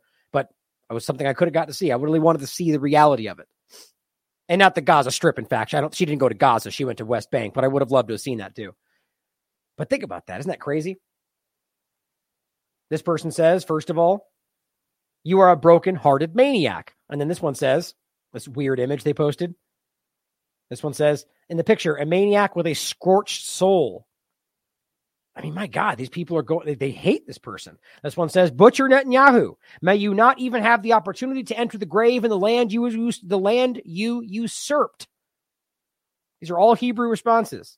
One day we will establish the divisive in your name. Resign. Not sure what the divisive means, but this says, well done. This is true Zionism. Okay, so somebody's praising. Yay. Exactly what you might expect. Everyone's like, you're terrible. You're too gross. We hate you. And then, yay, Zionism. Exactly the point. Yay, Zionism. Steal that land. That's what we're all about. Then we have some lies I think are important. DD Geopolitics points out, Hasbara trolls be slipping. This is actually hilarious. Now, he caught the image where it translates to, sir, here in India, we are all with you, like in Hindu you, whatever that means. This person says you forgot to switch your account. Because he got caught. Let me show you the tweet itself. Okay, so here's that tweet. Same one. Netanyahu. Yay, new illegal settlement. This guy, who is a journalist and Russian analyst and is an Israeli journalist, he wrote this in Hebrew. Sir, we're here in India. We're with you. Good for Israel. Well, that obviously doesn't make sense, does it? Unless you realize that they do, in fact, have multiple accounts where they pretend to be different people. And he forgot to switch into the one that was from India. Or, you could argue something else, but I just think that's hilarious. Because you can clearly see. Where was the other one, I think?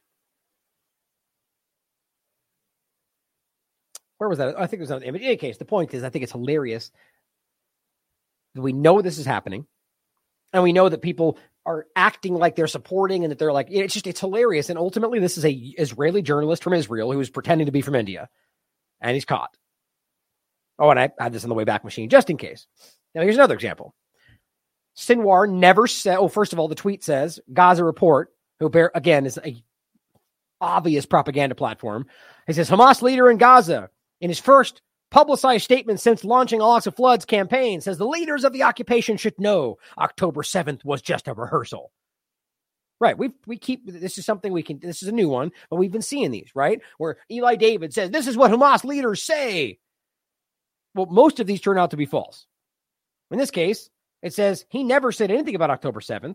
And obviously Gaza Reports is not something you should be listening to, but it says the statement they're referring to is actually from 2021 and you can prove it.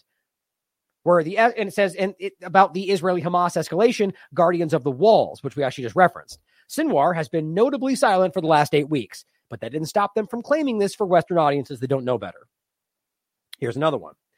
This guy, one of the most prolific propagandists in this whole thing, Hens Mazig, some guy with a pink beanie on in his platform. It says, every day when the Israeli little kids and elderly women hostages are released from the hell of Hamas, which doesn't seem that way when they come out, when they're smiling and shaking hands and laughing. But it says a mob of Gaza gather around, not to wish them farewell, but to wish them death. It's torture to watch. Okay.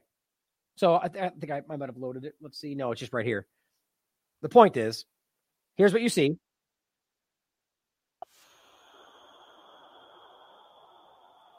So you can listen to the whole thing. Really, the only discernible thing you can hear is Allahu Akbar. And as I said the other day, these people know well that most uninformed Western people hear that and think terrorism, which is, by the way, a most egregious example of how bigoted and ignorant a lot of people are. That's like if we were to say, I praise God, and somebody on the side of the world said terrorism. Well, anything could mean that, but that's a really dumb thing to say when that's just a very benign statement that literally everybody says.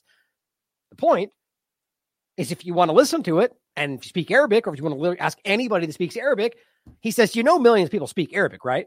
Not a single person said anything close to what you said at all. What difference is there between you and Jackson Hinkle, both of you life or engagement? I agree with that, in fact. My God. But guys, it never ends. You check it out for yourself. Here's another one. Eli David. You might have seen this guy being used as some kind of like a, here he is pretending to be X, Y, and Z. Now, who knows? Maybe that's true. I don't think so. I think he's just a social media person. He has an account that people follow, and he became one of these kind of prominent, just like many of the journalists, where they started filming and going from location to location and filming what he saw and blah, blah, blah. But that's not the point. Let's just pretend for sake of conversation, he is a Hamas operative and he's been lying. Whatever. That's not the point of this. The point is to show you that even within that, Eli David doesn't care to check or just blatantly lies to you. He says, this guy just arrived in Qatar. Are you surprised that in Qatar, the main supporter of Hamas? Well, guess what, David? Your Netanyahu president or prime minister is openly working with them. In fact, he promised Qatar that he would not do anything until after this operation. And Qatar is the mediator that he's working with to deal with Hamas. Doesn't that make you an absolute moron? Yeah, it really does. But here is the point that Community Notes will never follow up on because it's very one-sided today. The video is from 10 months ago. I could guarantee he knows that. These people are drowning in their lies. So the point is, whether or not you think he's a propagandist, that Eli David took a video from 10 months ago and said he just got to Qatar because Hamas. These people are really bad or that stupid. Now, here's other things we're getting. The kind of believe us story. Here's a room with stuff in it and let us fill in the context for you. As this same guy, Israeli spokesman, says, Hamas not only stole concrete for its tunnels, which, by the way, in an interesting way, admits that they made sure they never got concrete. So that undermines the allegation that they refused to build wells and other infrastructure. No, yeah, see, they can't stop lying. And they get caught when they have to lie about something else. They never allowed them to have the infrastructure or the materials to build any of that stuff. And there's your example. They had, even if this is true, they had to steal it, which means you never let them have it. So when you argue that they never built the things, it's just so dumb how obvious this is. But the point is, how do we know where this is or what they did? All it says is they then filled those tunnels in with stolen aid. Oh, so they weren't using the tunnels? That's just so stupid. They just say whatever comes into their mind that day, and it seems they don't even care if it's contradicted by what they said yesterday. So first of all, the humanitarian aid was not coming through until very recently. And whatever was barely being enough to even give. The point is they've been lying about what they've been doing from day one. They never had the ability to do this, but they said they stole it. So now they cemented up the tunnels that they claimed they were using before and filled it with the very aid that they might want. Why would they do that? You don't think they would take that with them? It's like they claim they left all of their well-prepared weapons before that. These people are bad at this. And here's the end point of all of these last few things is trust us. Here's what I think you're supposed to see. Trust us. This, what you're about to see, is the speaker, the UK speaker of the House of Commons in Israel. As this person says, sorry, why is the speaker of the House in Israel? Under what possible mandate? Has this ever happened before any other conflict? Will the speaker be visiting Yemen next? Seeing right through him. But here's what he says. Yeah, can I just say, unless you witness and you come to see what's happened, you cannot imagine the atrocity that took place. To actually witness weeks afterwards, you can still see the effects of what's happened. You can still smell in the air. Yeah, you could still, because they're shot the wall. Like, so what does that have where's the value in that? You can still see all the damage. Well, yeah, because they haven't done anything to it. What does that prove to anybody? These are all emotional points. You can still smell the death in the air. These people are ridiculous. I mean, this is my point from before. The politicians, the media, like, I feel like we're being ruled by the dumbest people in the world. Death. And that's what we're smelling, is death. But it's actually to witness the way that it's gone from house to house, complete destruction. Oh, is that what you witnessed? Or are you looking at houses and you have no idea about the context? Annihilation of innocent people. And I always say, it is the innocent that pays the ultimate price. And we can see that on the wall. Yeah, clearly. But you're literally standing with the people that are making them pay that price. So sad how dumb these people are, man. I mean, or liars. Here's another example. Here's this guy saying Hamas seriously abused our children. The survivors were physically terrorized. Well, that seems to be wildly contradicted by literally everyone they let out. But let's just hear what he has to say. Maybe he's got testimony that he can show you, right? Maybe you've got the kid right there who's going to say, I was tortured. What do you think? Let's find out. Testimonies are harrowing. Little Emily Hand's father, Thomas, has movingly told media that she only speaks in whispers because she was conditioned not to make a noise. Yeah, the girl that you told him was killed, that you lied about. You claimed you found her body, but now she came home. So now you're still using her for propaganda. He sees the terror in her eyes. She thought that she had been held hostage for a whole year. Is that what she's saying, or is that what you're saying? Certainly possible. Maybe she is saying that. But why is it that every single thing that aligns with their narrative is only being filtered through their controlled entities? And then literally everything else challenges that narrative. That takes a special kind of stupid to not see that. Her face is gaunt. She thought that everyone, including her father, had been murdered or abducted on October 7th, and her father has had to break the news to her that her stepmother had also been murdered on that dark day. Yep, by Israeli shelling of the houses, which we now know. He says she cries herself to sleep until her face is red. She didn't want any comfort, said Mr. Hand. I guess she forgot how to comfort herself. She got under the covers, covered herself, and cried quietly. Not reasonable conditions by any stretch of the imagination. What does that mean? Reasonable conditions. So she's home with her father and she's sad, you're saying, and that's I think he actually just mixed up like that was supposed to be taking place under Hamas. Like, I think this is just desperate. Like, look, it's highly likely that this girl is traumatized because it was a scary reality. But for this to be the focus while you're literally overshadowing one of the largest atrocities in living memory, the amount of children that have been killed alone, and your story is about how she's scared, again, that obviously matters. But my point is context. We're having some blanking on the word. The point is understanding the full context of the situation and not pretending like only this is the same as the ongoing bombings in Gaza and then a rocket that fell in a field that caused someone to have a nervous break or have a panic attack. Remember how long that's been the story? Long before October 7th. The bombing, the killing, buildings being brought down, and then, the story turns out how she skinned her knee over here in Israel. That's what we're talking about. This is just a higher level of the problem, which, yes, are very, and even then, skin knee, she's scared. That certainly matters. But you see why it doesn't matter when you're watching people get killed over here? So the point is that in that case, because of skin knee, in this case, we're talking about a child who I guess he's telling us is traumatized. I don't know if that's the case, but if she was, makes sense. And that should matter to us.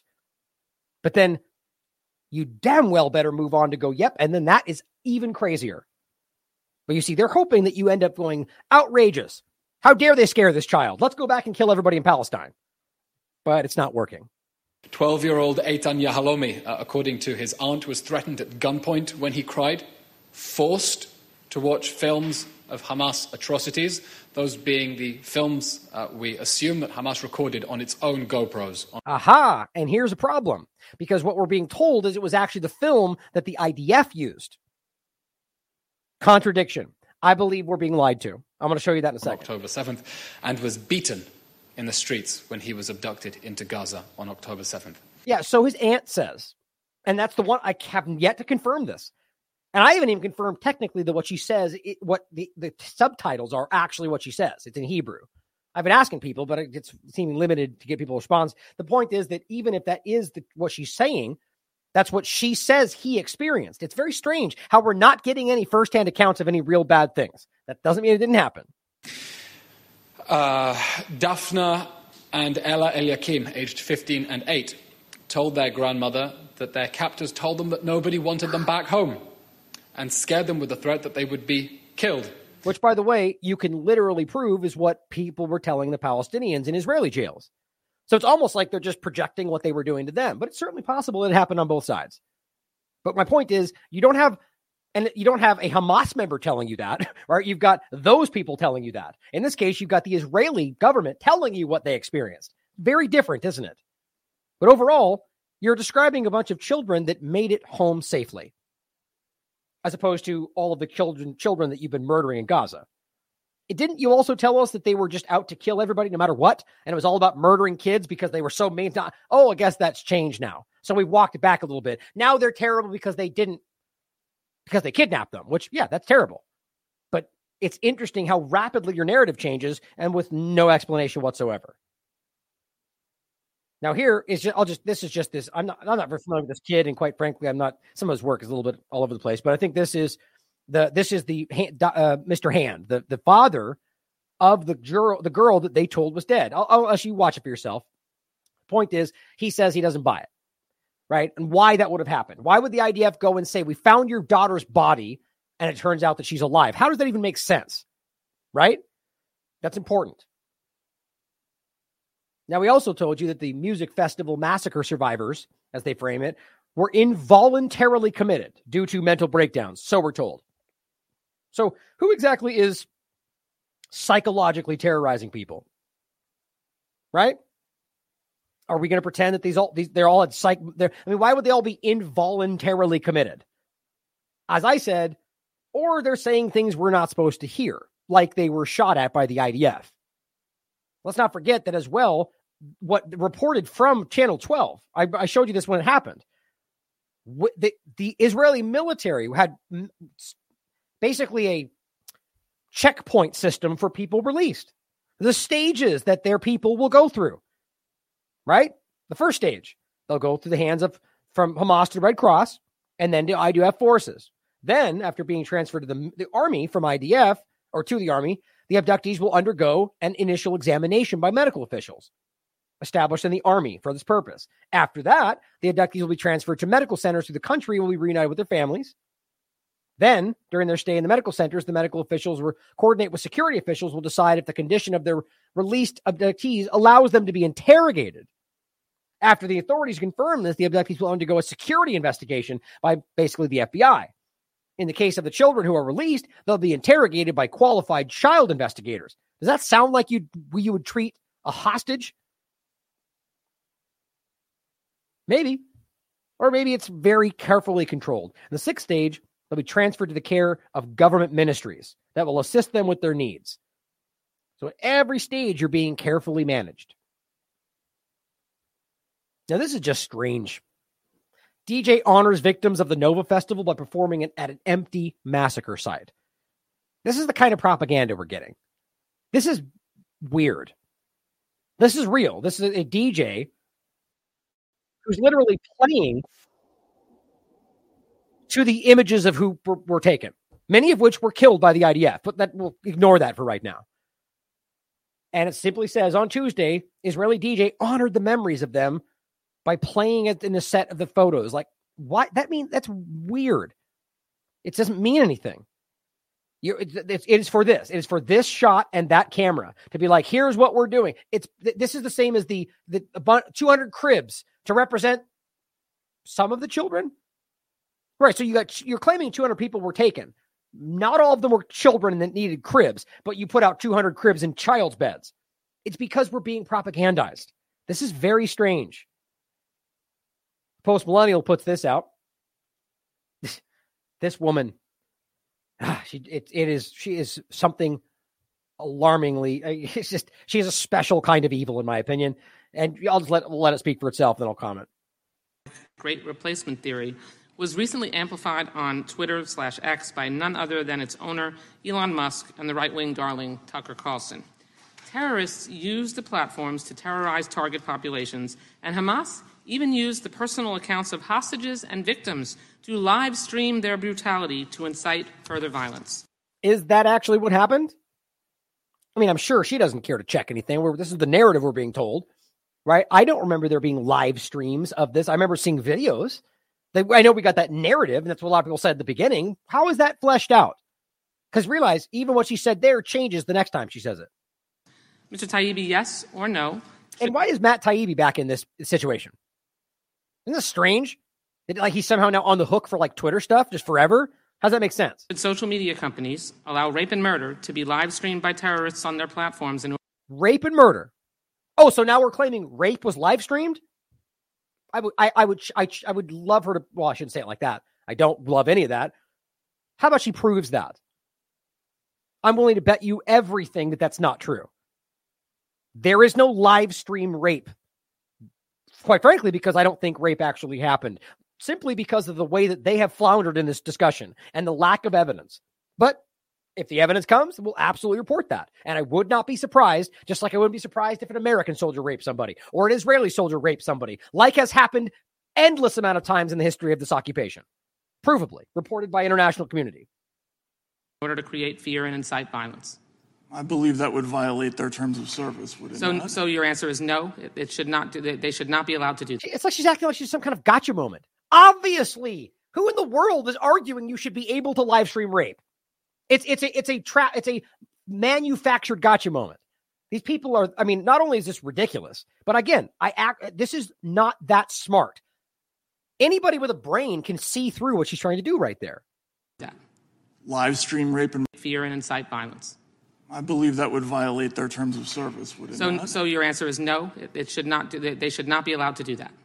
Live stream rape and murder? No, right. I think that would count as. Does anybody think that? Speech that would be prohibited under. Yeah, and it's also a crime, though. That's the right response. Understand that people are, when you live stream a crime, that's not free speech. You're committing a crime. That's like pretending that you can live stream murder and somehow that's allowed because free speech. No, you're committing murder. That's a problem. Now, even then, the platforms themselves have terms of service that I can argue does not apply to absolute free speech, but they have a stated terms of service, and you could choose to use the platform or not.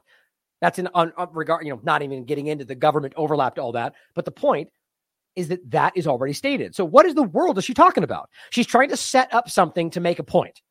That's how, I mean, again, we should make fun of these people. Good. You do have absolutist policies, but I do not have absolute. I do not have. Please don't interrupt me. You have absolute. Let me tell you what you have, and you damn well better not speak back. I think she thinks she's got more power than she does. Like if I were in his position, there's no way you're going to stop. I would say, how dare you? I'm going to speak right over you because you don't get to tell me what I am. You're wrong. You're lying. Like why? There's no decorum when you know she's being dishonest. I've asked your question. You answered it. Absolutist policies, but. I do not have absolute. I do not have. Please don't interrupt me. You have absolute. I've asked your question. You answered it. You do have absolutist policies. At least they have some limits. But I think a Homeland Security official. With respect, Congresswoman, all journalists operate reclaiming under my time. Limits. If a Homeland Security official. You are. Shut up. You are. She's childish. Is what she is. That's petty and childish too. But by the way, for someone's comment, I should make it clear. I mean, I thought it was, but to be very clear, I'm not suggesting that this never happened before. I'm specifically referring to October 7th and whether Hamas live streamed rape. I'm aware that there's been horrible things like that in the past. That's why obviously you can't commit any crime. Well, I mean, arguably you shouldn't legally even be able to live stream theft because it's a crime. As much as it's a non-violent crime in most cases, it's still a crime. Right. The point is, I don't want to go too deep on the free speech. You guys know my stance on free speech. I do have an absolutist mindset when it comes to speech. Yes, I do. And that's the only free speech that's just being honest about it. Terrible people say terrible things and they're allowed to say terrible things. That's free speech. When they commit crimes, hold them accountable. The moment we ever started to pretend that speech equated to action, that's when they started to remove your constitution. Well, long before that, but in the realm of free speech, they started to chip away at it more than ever. echoed your opinion. You would call it censorship, but I'm glad that at least you acknowledge that rape and murder should not be allowed on social media platforms. See, so by saying because he answered the question the way he would, you insinuate that he's contradicting what he said before, even though that's not true. That was her little tired, petty, childish moment where she set him up to say it to then pretend his stance is this, therefore you're lying. Moving on. It's just, God, she's stupid. I mean, we have to laugh at that. Troy, I have the same question. Yes or no? Should social media companies take down brutal images of rape and murder live streamed by Hamas or similar groups like ISIS? Same point. That did not happen on October 7th in regard to the live streaming of rape. Now, whether rape happened, you could argue is still up in the air. But I would argue at this point, the lack of evidence, the admission of lack of evidence, and everything else around this story has proved that they don't have the proof, which would at the very least for an honest journalist mean we don't know. Not that we assume it did until otherwise stated. As we've shown you from the 9th, amid war and urgent need to ID bodies. This is November 9th, by the way. Evidence of Hamas's October 7th rape slips away. Now, the title can be deceiving because when you actually read this, what it says is they never took forensic evidence under the guise that they were, war focused and whatever else, whatever their narrative is. You can believe it or not. They never took the evidence. So that means at best, they're operating off superficial evidence, which is something. You can say, she had this happen to her and their clothes were off. Okay, well, you might be able to. But again, from a journalistic perspective, that means we don't know. So you should not say this happened as a fact. And you read through it. We went over this entirely. In fact, I think it was on this show right here. Or maybe not. Maybe I went over it again for the second time. But this was Israel caught using old images proof of rape on October 7th, which was this, where they very clearly did the website they have endorsed, where this comes directly from them, all of these posts and images and videos, where they say it was a Nova victim raped and killed. This was used from October 7th forward. It went around the world and back. Then they deleted it after, I think Max Blumenthal caught it, and then we caught that they deleted it. Point is, you can prove right here that this is from March 8th, at least 2022. Same image. And yet you've got all the people, like the guy we pointed out right at the beginning, who claims he saw it. Who says, I walked by, not just in the screening, mind you. People that said, I saw that when I was there. So they're lying because it wasn't. It was a lie. They've deleted it now. So we have to realize, doesn't mean everybody all the time is lying, but there is a very, very surreptitious whole of narrative problem here where they're lying about everything or trying to because I think they know they're caught. But the point here is that there is no evidence. So to claim, as she's claiming, one, that there were rapes, or two, that they were live streamed, just shows you how dishonest, how bought and paid for these people are. Now, should this evidence come, and not just of photographs where they fill in the context, but actual evidence, then we'll absolutely report that. I should say proof, actual proof. Now, here is what he's saying today. Again, just forcefully trying to shoehorn in that square peg in the round hole because nobody believes him at this point because they keep getting shown to be lying and their evidence isn't forthcoming. But they win somebody over every time they do this. 5 days after the barbaric acts of sexual violence by the Hamas rapist regime, we also welcome the Secretary General's call for a vigorous investigation into those accounts of sexual violence against Israeli women and girls. That call is too little, too late, but it is a welcome start. The Secretary General noted, we also welcome 5 days after the barbaric acts of sexual violence by the Hamas rapist regime. Like just for this one moment, that's what you're going to lean into because rape is the focal point. Tomorrow it'll be the kidnapping regime, or you know what? It's just clumsy. It's always clumsy. You're too on the nose with what you're doing. Regime. We also welcome the Secretary General's call for a vigorous investigation. That was the point right there first. You know why that's a fail? Because they've been calling his asking for an investigation as an insult. They've been saying, how dare you not blindly state what we told you is the reality? Now they're walking it back a little bit, going, we agree, we should be. Well, if you claim you should be investigating, that means that you haven't proven it. Because they haven't proven it. But yet they're still stating that as fact. Into those accounts of sexual violence against Israeli women and girls, that call is too little, too late, but it is a welcome start. The Secretary General notes that these crimes must... Well, see, what's the best you're going to get is secondhand information. Because I have yet to hear firsthand testimony from anybody that happened. which, by the way, we shouldn't really expect because that's their right to be able. If they don't want to talk about it, that is one of the things I respect. My whole life, I have seen how women are abused and manipulated sexually and otherwise, and it's always been a very sensitive thing for me.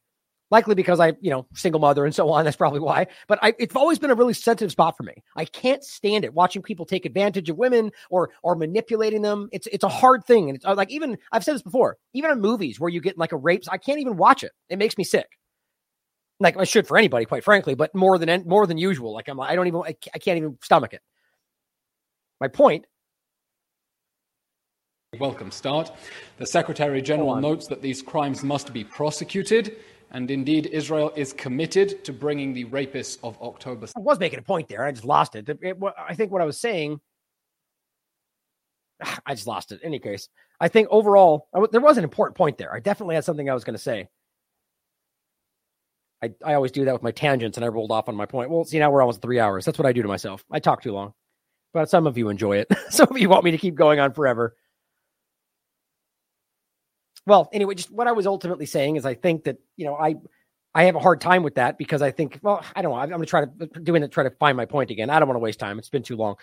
Overall, back to the original point, is that what we're putting forward here is that the United Nations is now investigating based on your allegations. Oh, that's what I was saying is that, so I'm glad I found it again, that women having to give testimonials about this. You have to respect that that's something that is impossibly hard.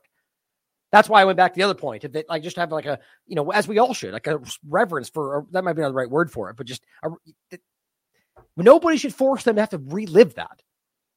But my point is that is from a journalistic and verifiable standpoint. We cannot just pretend that that's why if they're saying it's there, we can't prove it. We don't want to force them. Then say, okay, I respect that, but we can't go on pretending that it's proven though. So when the UN goes into this investigation, the best they're going to get now will be people stating that that's happened. If that's actually how it goes, maybe IDF saying they know what happened. But that even in itself, we've already seen members in Israeli society or IDF members blatantly claim things that we know were false. 40 had babies, was a settler. The rape allegations. These are coming from people that have been shown to be false, or one we just showed you. Claiming, I saw them do this, I saw that, and they're lying. So we need to be careful about that as well. Against Israeli women and gives a welcome start. The Secretary General notes that these crimes must be prosecuted, and indeed Israel is committed to bringing the rapists of October 7th to justice. Now, exactly how would you do that? So let's say you got a woman that says, yep, that guy raped me. Well, there's no forensic evidence. It's his word versus hers. So the point is you will actually never have legal accountability. Why? Because they chose not to. That's the point to understand. They made a point. Remember, this went on. There was in the article, they tell you it's a week period. So I understand. You could argue that in the very beginning, the first 2 days, that you're focused on what responding. After the third day, the fourth day, the fifth day, the sixth day. You're telling me at that point, the forensic analysts are saying we have 2 more days to maybe get some evidence about this. They said it's like about a 7-day window. And they just decided not to because war? Hardly. The forensic analysts aren't in war. They're in their labs. And we're going to be told that they chose. No, I believe that's because there was no evidence. Which even then doesn't mean it didn't happen, but that means that they decided to lie about this, to push it off. And so now here he is telling you that we're going to push for legal accountability. Okay, but how? It's a very easy question. All on the international community to draw the appropriate conclusions. That's why. Draw the appropriate conclusions based on what we keep telling you is the reality. And if you don't, we're going to call you racist. Stand with Israel as it dismantles the Hamas terror. It's obvious. It's obvious. Now, same point here. Piers Morgan, of course, always, trying to project what he wants to look like, some kind of moral person. So spineless and pathetic, he says. If you think he's talking about himself, you'd be mistaken. Of course, he says, if Hamas had misused someone's personal pronouns or said biological males shouldn't compete in women's sports, trying to tap into that, she would instantly and furiously condemn them. Okay. Well, he's talking about the fact that what they said is, can you just condemn Hamas? The same thing they always do. A UN member. Well, what she says is, well, yeah, we'll investigate. But see, you know why that's not acceptable to them? Because they don't want investigate. Here's what's funny. He literally today, because I think this was the 29th. So today he comes out and goes, okay, fine, they're investigating and we'll call that a good thing. Well, explain to me why then when she says we're investigating here, you guys all call her a denier. You can't have both of these things because they're lying about everything. Priority. And again, I'm not supporting the United Nations. Never will be, I don't think.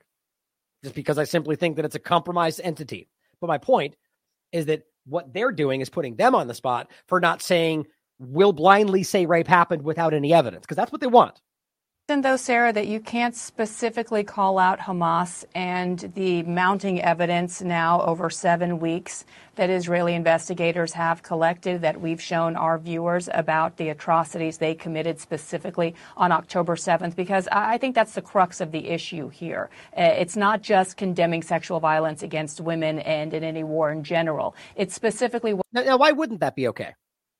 Because wouldn't that be the point? Aren't we talking about women being sexually manipulated? So it's about making it about it's because you need them to say what you need them to say. Obviously, that's acceptable to say, yeah, I condemn it all, wherever it happens, no matter what. That's like saying, you can't say all lives matter, only Black lives matter, or whatever else. Same thing. Obviously, saying all lives matter does apply, just not the way you want it to. You see, it's like saying about the whole thing where you're going, well, look at what they've been doing to Gaza this whole time. Like, do you condemn Hamas? It's a redirection of outrage. All of them come out at the same time. What occurred on October 7th, perpetrated by Hamas. Indeed. UN Women always supports impartial, independent investigations into any serious allegations of... Very clear what she's doing. She heard what she said. She's responding by saying, there's not proof, so we need an investigation. Without saying it bluntly, right? Saying, well, we investigate everything. So that answer clearly shows that she's saying we don't have the proof yet. That's what the point. That's why the next day he goes up to say, okay, we're investigating. It's not what we wanted, but it's right. Okay. Obvious. Can you read between the lines? There's no evidence, guys. They're just pushing. And even the UN team is going, well, yeah, we'll investigate. Gender-based or sexual violence. And within the UN family, these investigations are led by the Office of the High Commissioner of Human Rights. And just to provide a little bit of context in terms of UN Women's role, UN Women specifically provides and has extensive knowledge on gender-based violence and provides and supports investigations as we do with all UN investigations. You get the point. Investigations, right? We're responding by saying an investigation is necessary. Well, not the response they wanted. Inversely, you can see 22 days ago, in the middle, essentially, the United Nations warns nothing less than survival of women, girls at stake at Gaza.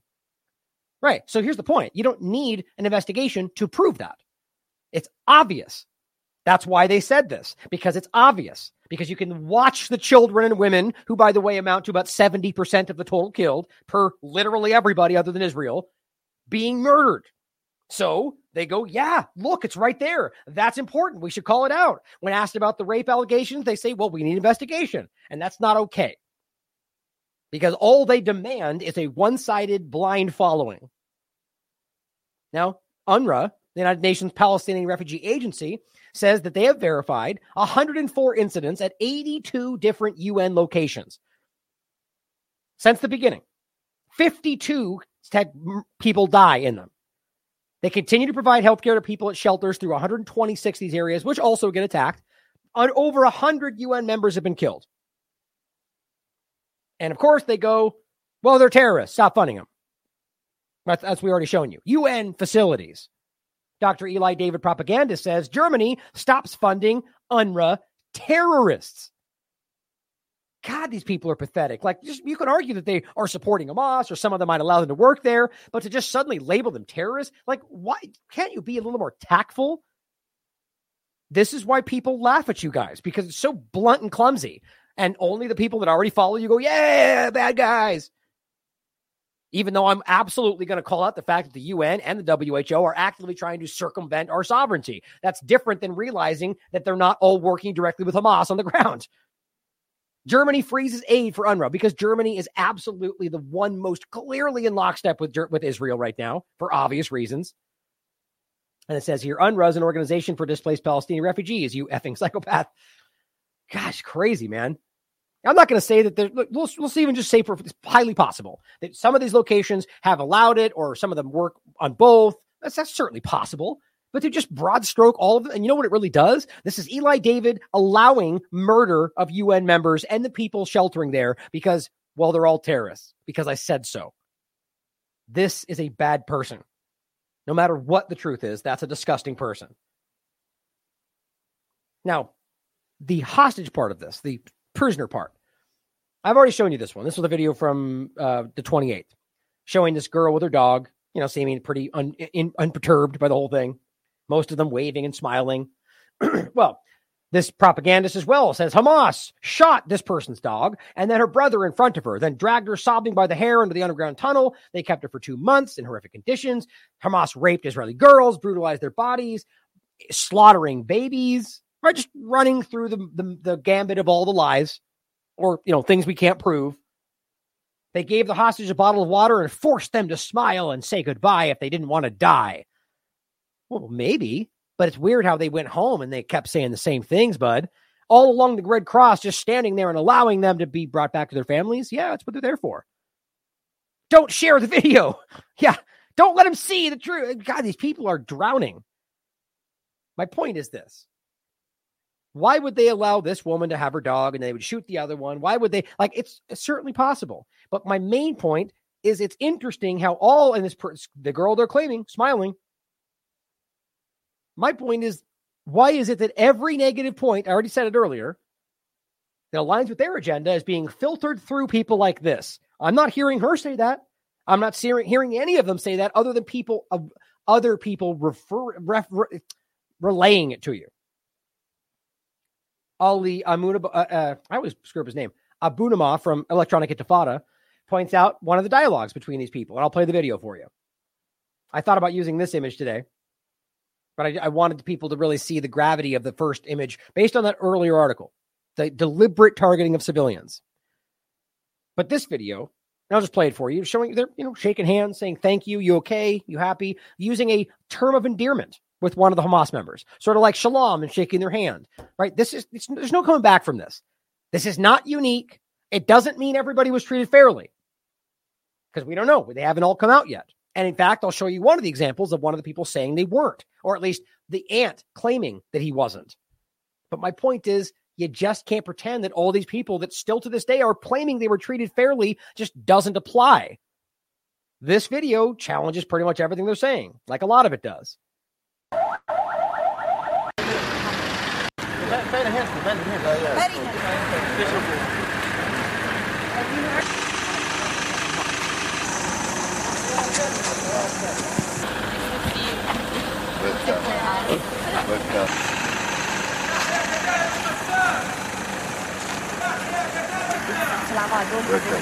All of them look comfortable, well-fed, very different than what we see coming out of these Israeli jails, for sure.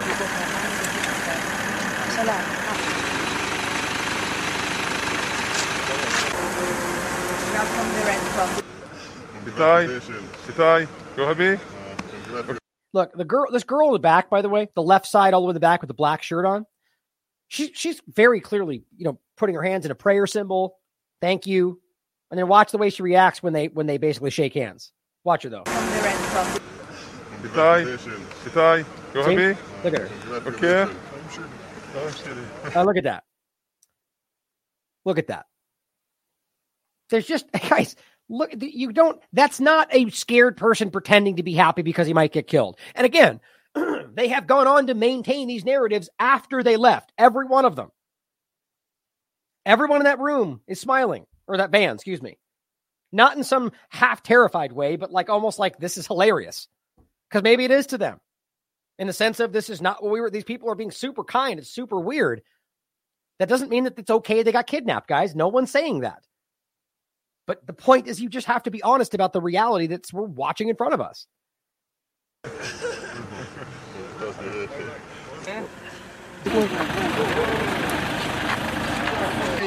Goodbye. Look at that. Goodbye. That's the girl right there that they're claiming. Look at that picture right there. That's the girl they're claiming. She shot her dog. That's her right there.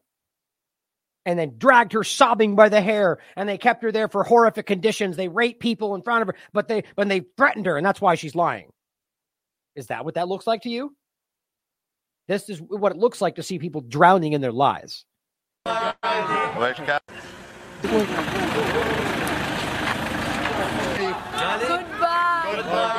Welcome.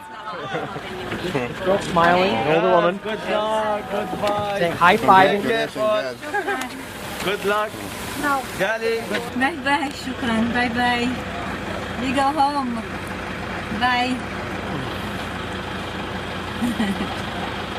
Masalama.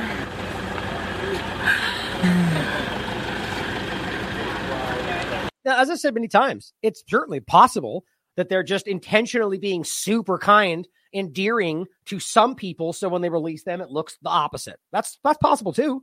I've said that from the beginning.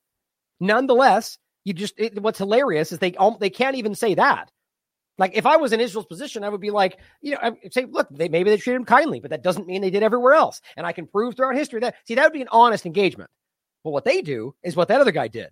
No, she's secretly being threatened, and you'll find out. And it's just bad.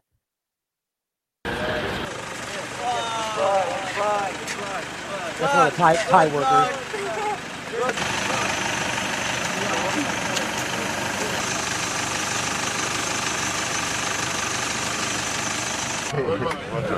Carl. I wish you Carl. I know, I remember. Goodbye. ביי ביי איתי. שם שלי,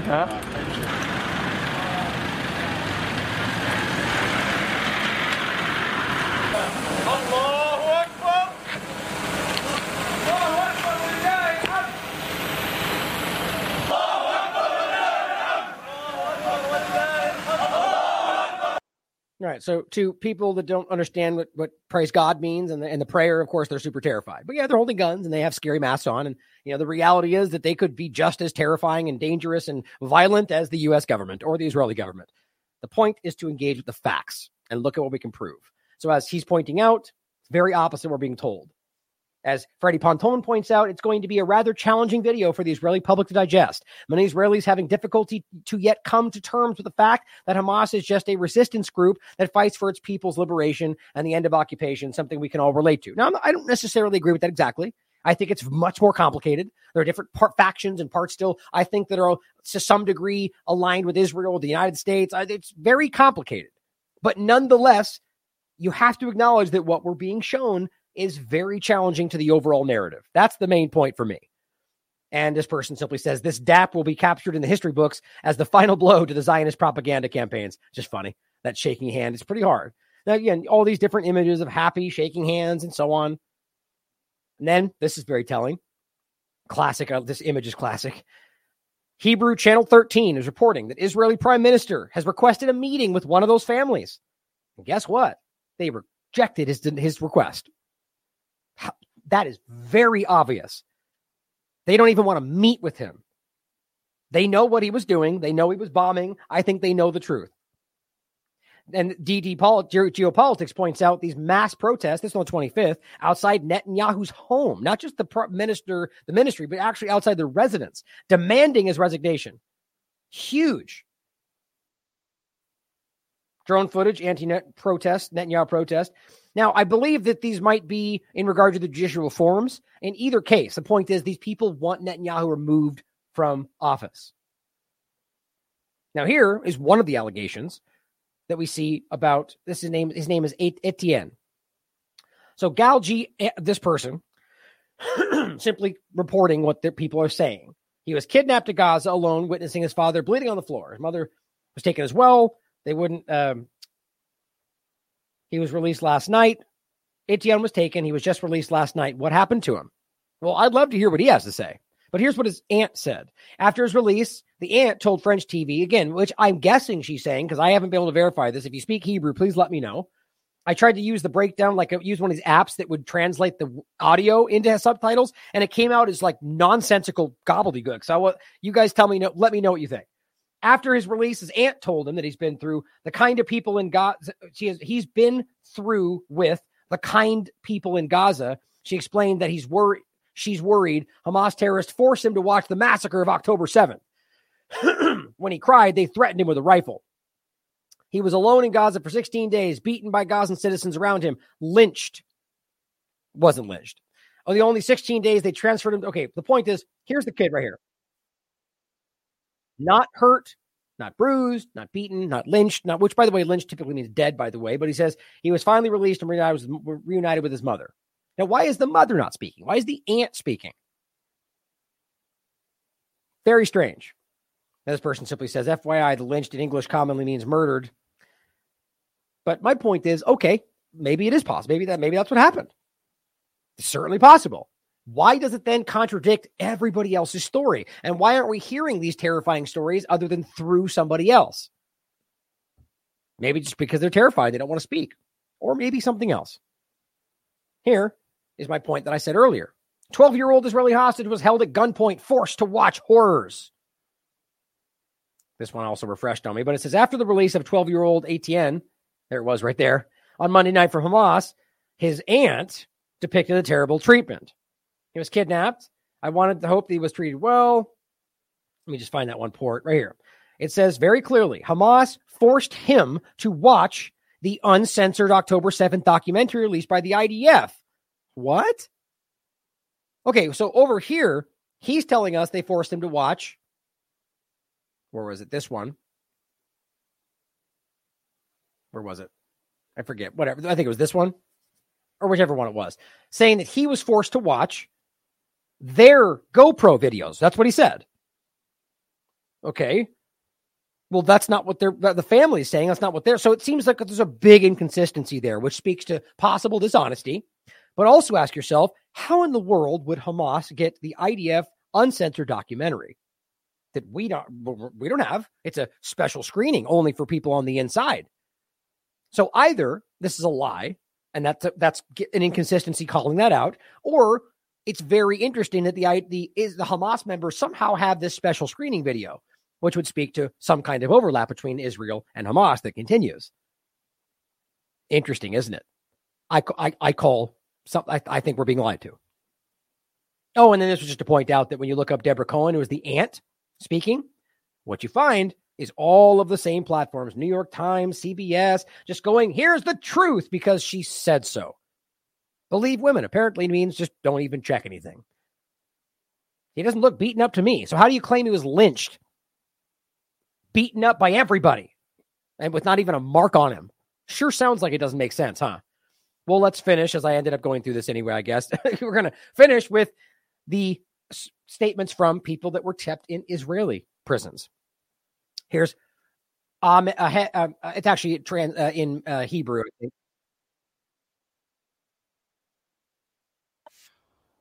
Whichever language it is. Ahed Tamimi, who is the very well-known activist, was in Israeli occupation jail. Speaks about it. She says, they got no food, no water, no clothes. We slept on a floor. They threatened to kill my father, who is languishing in Israeli prison. Yeah, sounds same, right? Comfortable, food they need. No, it's the exact opposite. And this is the reality in Israeli prisons. Here's another one telling you this journalist and writer has been released, saying jailers threatened her with rape and of locking her children up and burning them alive. The Shin Bet or FBI, equivalent in Israel officer told her that nothing would make him feel better than they kill 50,000 children in Gaza.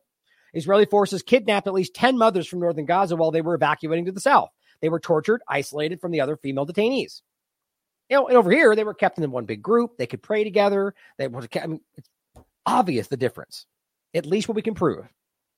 Here's another one. Palestinian who was just released from Israeli prisons testifies that the Zionist regime is subjecting Palestinian political prisoners to brutal treatment, including sexual assault and rape. That's exactly what's been proven in the past by Amnesty International, by any number of other by United Nations. Here's a 12-year-old from the West Bank saying earlier today he was detained by the Israeli forces, and during his interrogation, they showed him a video of children being shot. and killed. See? Now it becomes that they showed him the video. Interesting. Which, by the way, maybe obviously any one of these kids could be lying. The point is, we don't need their statements to prove this is happening. Here is a horrifying example, and I'll play this for you while I'm reading this.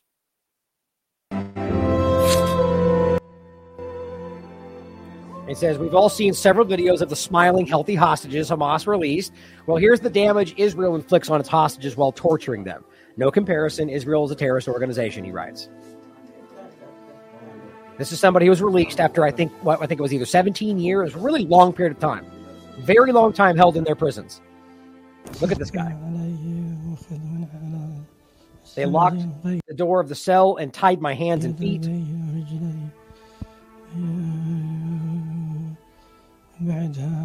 They moved me from one cell to another in the Negev prison, and I found myself here. In the cells, they tied my feet and set their dogs free to tear me to shreds.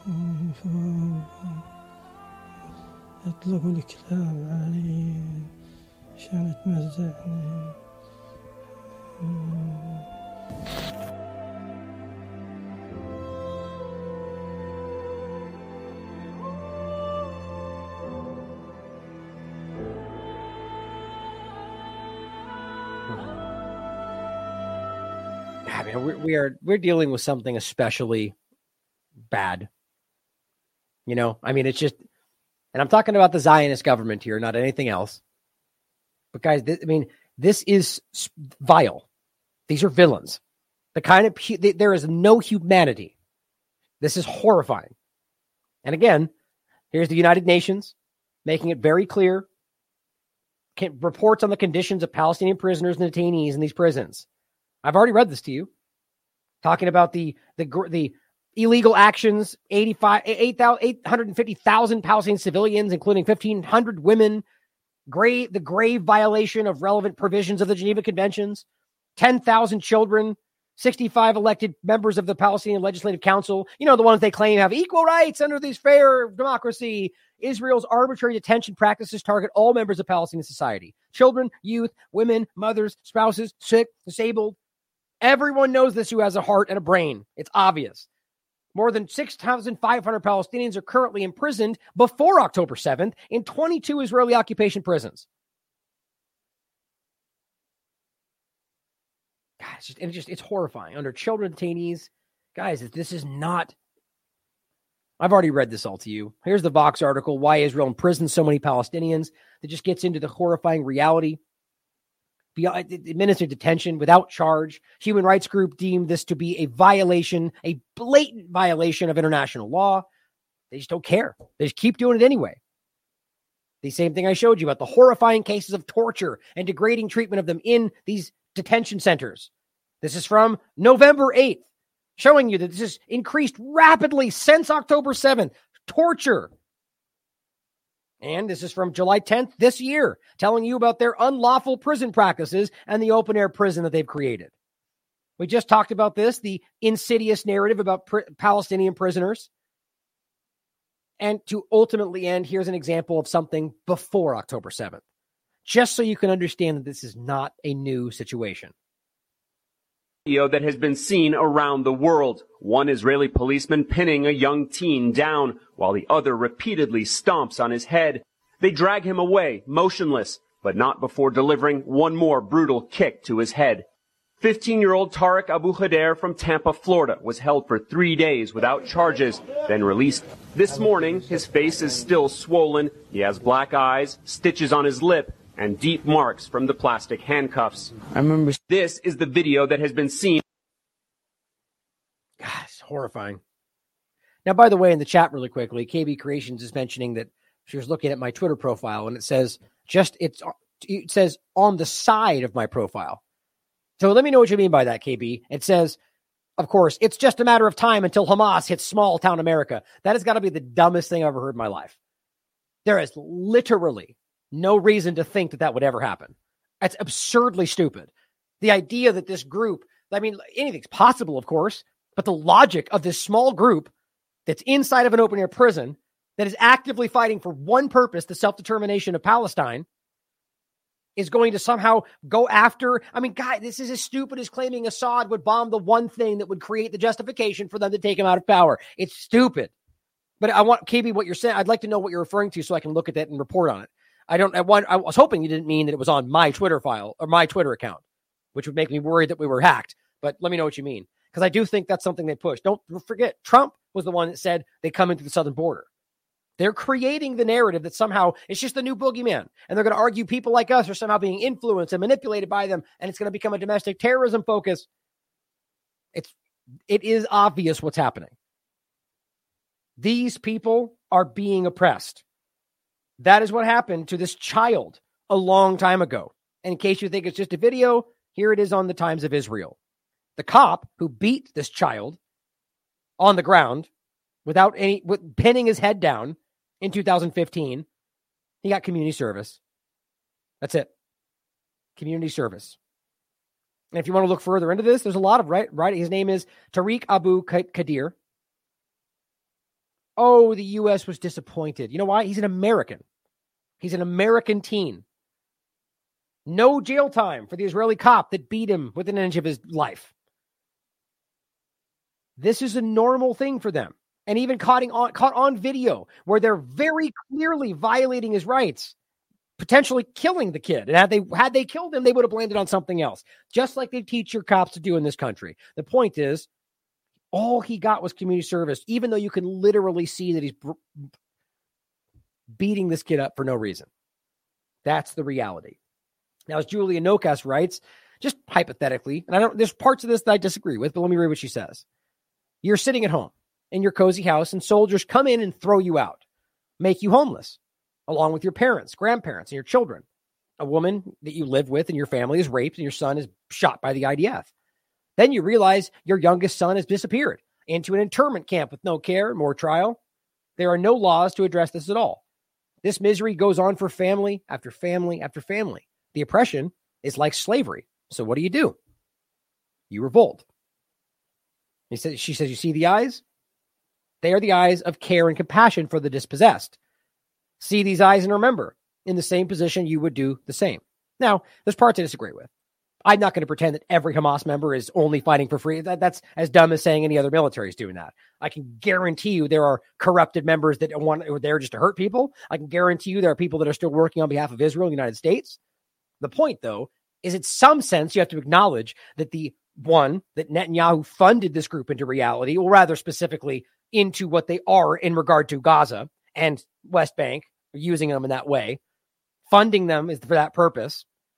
And then being so brutally oppressive to the people that you drive them into support of this. And even then, many of them did not. And even today, we're talking about 17 years ago. So most of them alive today did not even have an option to vote for them. And the point is, what you understand is that there is a justifiable reason that people would find themselves in legally protected armed rebellion. Not rape, not murder. The act of actual rebellion, which was protected under international law. The acts of crimes outside of that are crimes.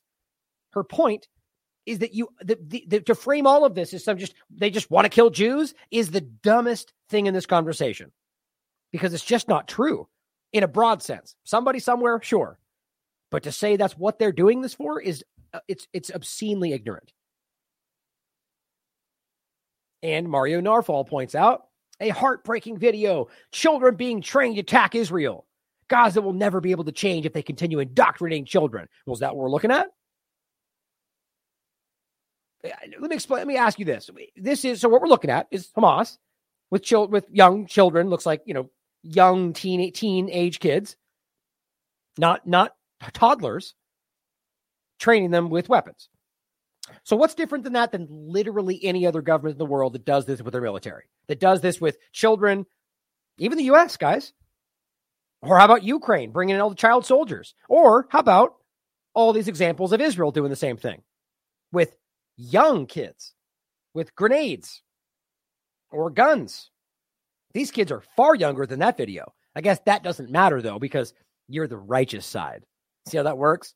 We're doing this to train them how to fight terrorists. Over here, they're training them to be terrorists. All that is perception and context.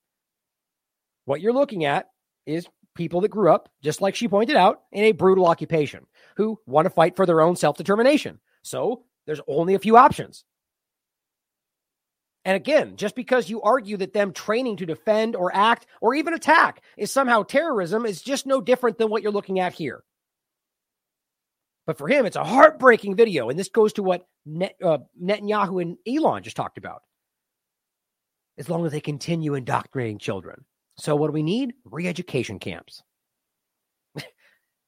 It's just like they think we're that stupid. Maybe some people want that. But the point is, you're literally over here going, look at all the Uyghurs in their re-education camps. Oh, it's terrible. What do we need? Re-education camps. People that do that are that stupid. That's who they're aiming this at, the lowest common denominator. The reality is just it's more complicated than pretending good guy, bad guy. But Narfal just regurgitates what he's told, so that's pretty obvious. Lastly, we'll finish with this clip from Dave Smith in regard to this exact point. Right? People like this that can't wrap their mind around the fact that if this even is terrorism training, well, Netanyahu funded that. And it's their fault that they drove this into reality. But that will never get discussed in this context. As he says, neocons call us Hamas sympathizers for opposing foreign aid to Israel. But the truth is Benjamin Netanyahu is the actual Hamas sympathizer. So we'll end it there. Obviously, I kept going. I ended up doing different reasons. My timing changed while I was here, and I realized that I didn't have to rush off anymore, so I went through it. But apologies for changing the timing and making you think I was going to end sooner. But regardless, guys, I think it's very obvious. I think everybody can very clearly, and I say that, I do mean that. I literally think everybody, other than people that might just not be smart enough to put the pieces together, which always is part of the conversation, but I think everybody can see this. Even the people defending it are trying to defend it because they're taking a side. And I think the reality of the situation is self-evident with the history, the research from previous groups. Again, at the times when they were pretending those are the groups that we were supposed to look to find out what Syria was doing. And at that time, they were saying Israel's committing war crimes. They're torturing children. They're arresting them without charge. And then a couple of years go forward, and that's fake news again. Right? And now they start doing it in real time, and we can see them because they're using it in response, and we're not allowed to point at what has already been proven in the past. They've lost this. The information war has been lost. I actually said that in the first week. Israel has already lost the information war. I still stand by that. But that doesn't mean they're going to stop killing people, especially after this fake ceasefire goes away. So the real question, even as the United States is saying, well, we have to make sure we do something to protect them before you start bombing again. And Israel goes, we don't care what you're saying. That's what's happening. They are going to initiate the bombing campaign again, and they're going to force them to act this plan out where they forcefully displace them for the umpteenth time. Every part of this is illegal. Every part of this is immoral and wrong in every in every possible way. And they know that. And now we have articles admitting that they are intentionally bombing civilians, to scare them, to make sure that they know how bad this can get. That is terrorism. No matter how you look at this, it's time this gets called out. In fact, it's time that people do something about it. And I don't mean an international body somehow stepping over. My point is that the people of Israel already want change. Overall, we need to make sure that the criminals are accountable for their crimes. And that involves people like Netanyahu, who both allowed this to happen, but is also carrying out one of the most obvious genocides in history. So stand with the last American vagabonds, stand with the platforms out there that have the courage to strike this path and point it out. And say left, right, up, down, war crimes. People that can't call it out are blind, are lying, or are too stupid to see it. We need to stand on this and be obvious about it because they're going to push past it. They're going to try to run right over the top of this and create some new narrative or some new event, and people will lose sight of it who are still kind of trapped in the paradigm talking points. But we're winning. Do not let this fall. Keep pushing the information. Let people see what they really are. As I said from the beginning, what the Zionist entity has been doing goes way beyond just Gaza. This is just a starting point. It's not just about Zionists. It is obviously something far more pernicious or far more nefarious and, I guess, surreptitious. Like the idea that it's happening all around us. It's constantly growing and building, and its tendrils and I'm trying to think of the octopus, and its arms are wrapped around everything, sort of like the cartoon of the black or at least going all the way back to the Standard Oil concept. All right, I very much believe that's the reality, and I believe it's gotten bigger than just one country, and we need to build on this to stop that, because it does tie into the 2030 Great Reset WHO discussion, which even in and of itself is much bigger than just health freedom. We need to keep pushing. And if you'd like to support our platform in doing so, and please find somebody objective and nonpartisan who support, but if you'd like to support our platform in doing so, there's links down below to do so. A lot of our different platforms, Buy Me a Coffee, Subscribestar, our autonomy program where you can take our objective research course, our Substack, or just literally mailing in a check, which seems like it might be our last vestige when we're this close to being censored. By the way, our Coinbase is still frozen, but I'm going to leave it for a moment because I believe I have a way around it, and I don't want to take a last step. But I will release this information at some point because people deserve to know what Coinbase is doing. But overall, it is going to get harder. We are going to get attacked more. So support us now. Help us grow. Help us get around that so we can build around, circumvent the kind of control structures that are being built. But at the very least, just share the content. I love you all. As always, question everything. Come to your own conclusions. Stay vigilant. This is going to sound like a conspiracy theory if you haven't heard this before, but this is totally 100% true. It was Benjamin Netanyahu's strategy for years to prop up Hamas, specifically because then there would be no negotiating a state for the Palestinians, because no one in the international community is going to look at Hamas, this terrorist organization, and say, yeah, we recognize them. So the plan was to undermine the more secular Palestinian Authority types so that they wouldn't be in control, Hamas would be in control, and then no one would ever negotiate their state. Oh, so just to be clear here, this is, and by the way, I mean, you can find direct quotes from Benjamin Netanyahu saying this in his own words, saying that you must support Hamas, we must continue funding and supporting Hamas so that they can never get a state, specifically for that intended reason. So basically what Benjamin Netanyahu did was for years prop up this terrorist organization and then fail to defend his people from them on October 7th. It's mind-boggling to me that this element gets left out of the conversation in America. But by the way, it's not left out of the conversation in Israel. Like, their newspapers are all talking about this, how this plan blew up in his face.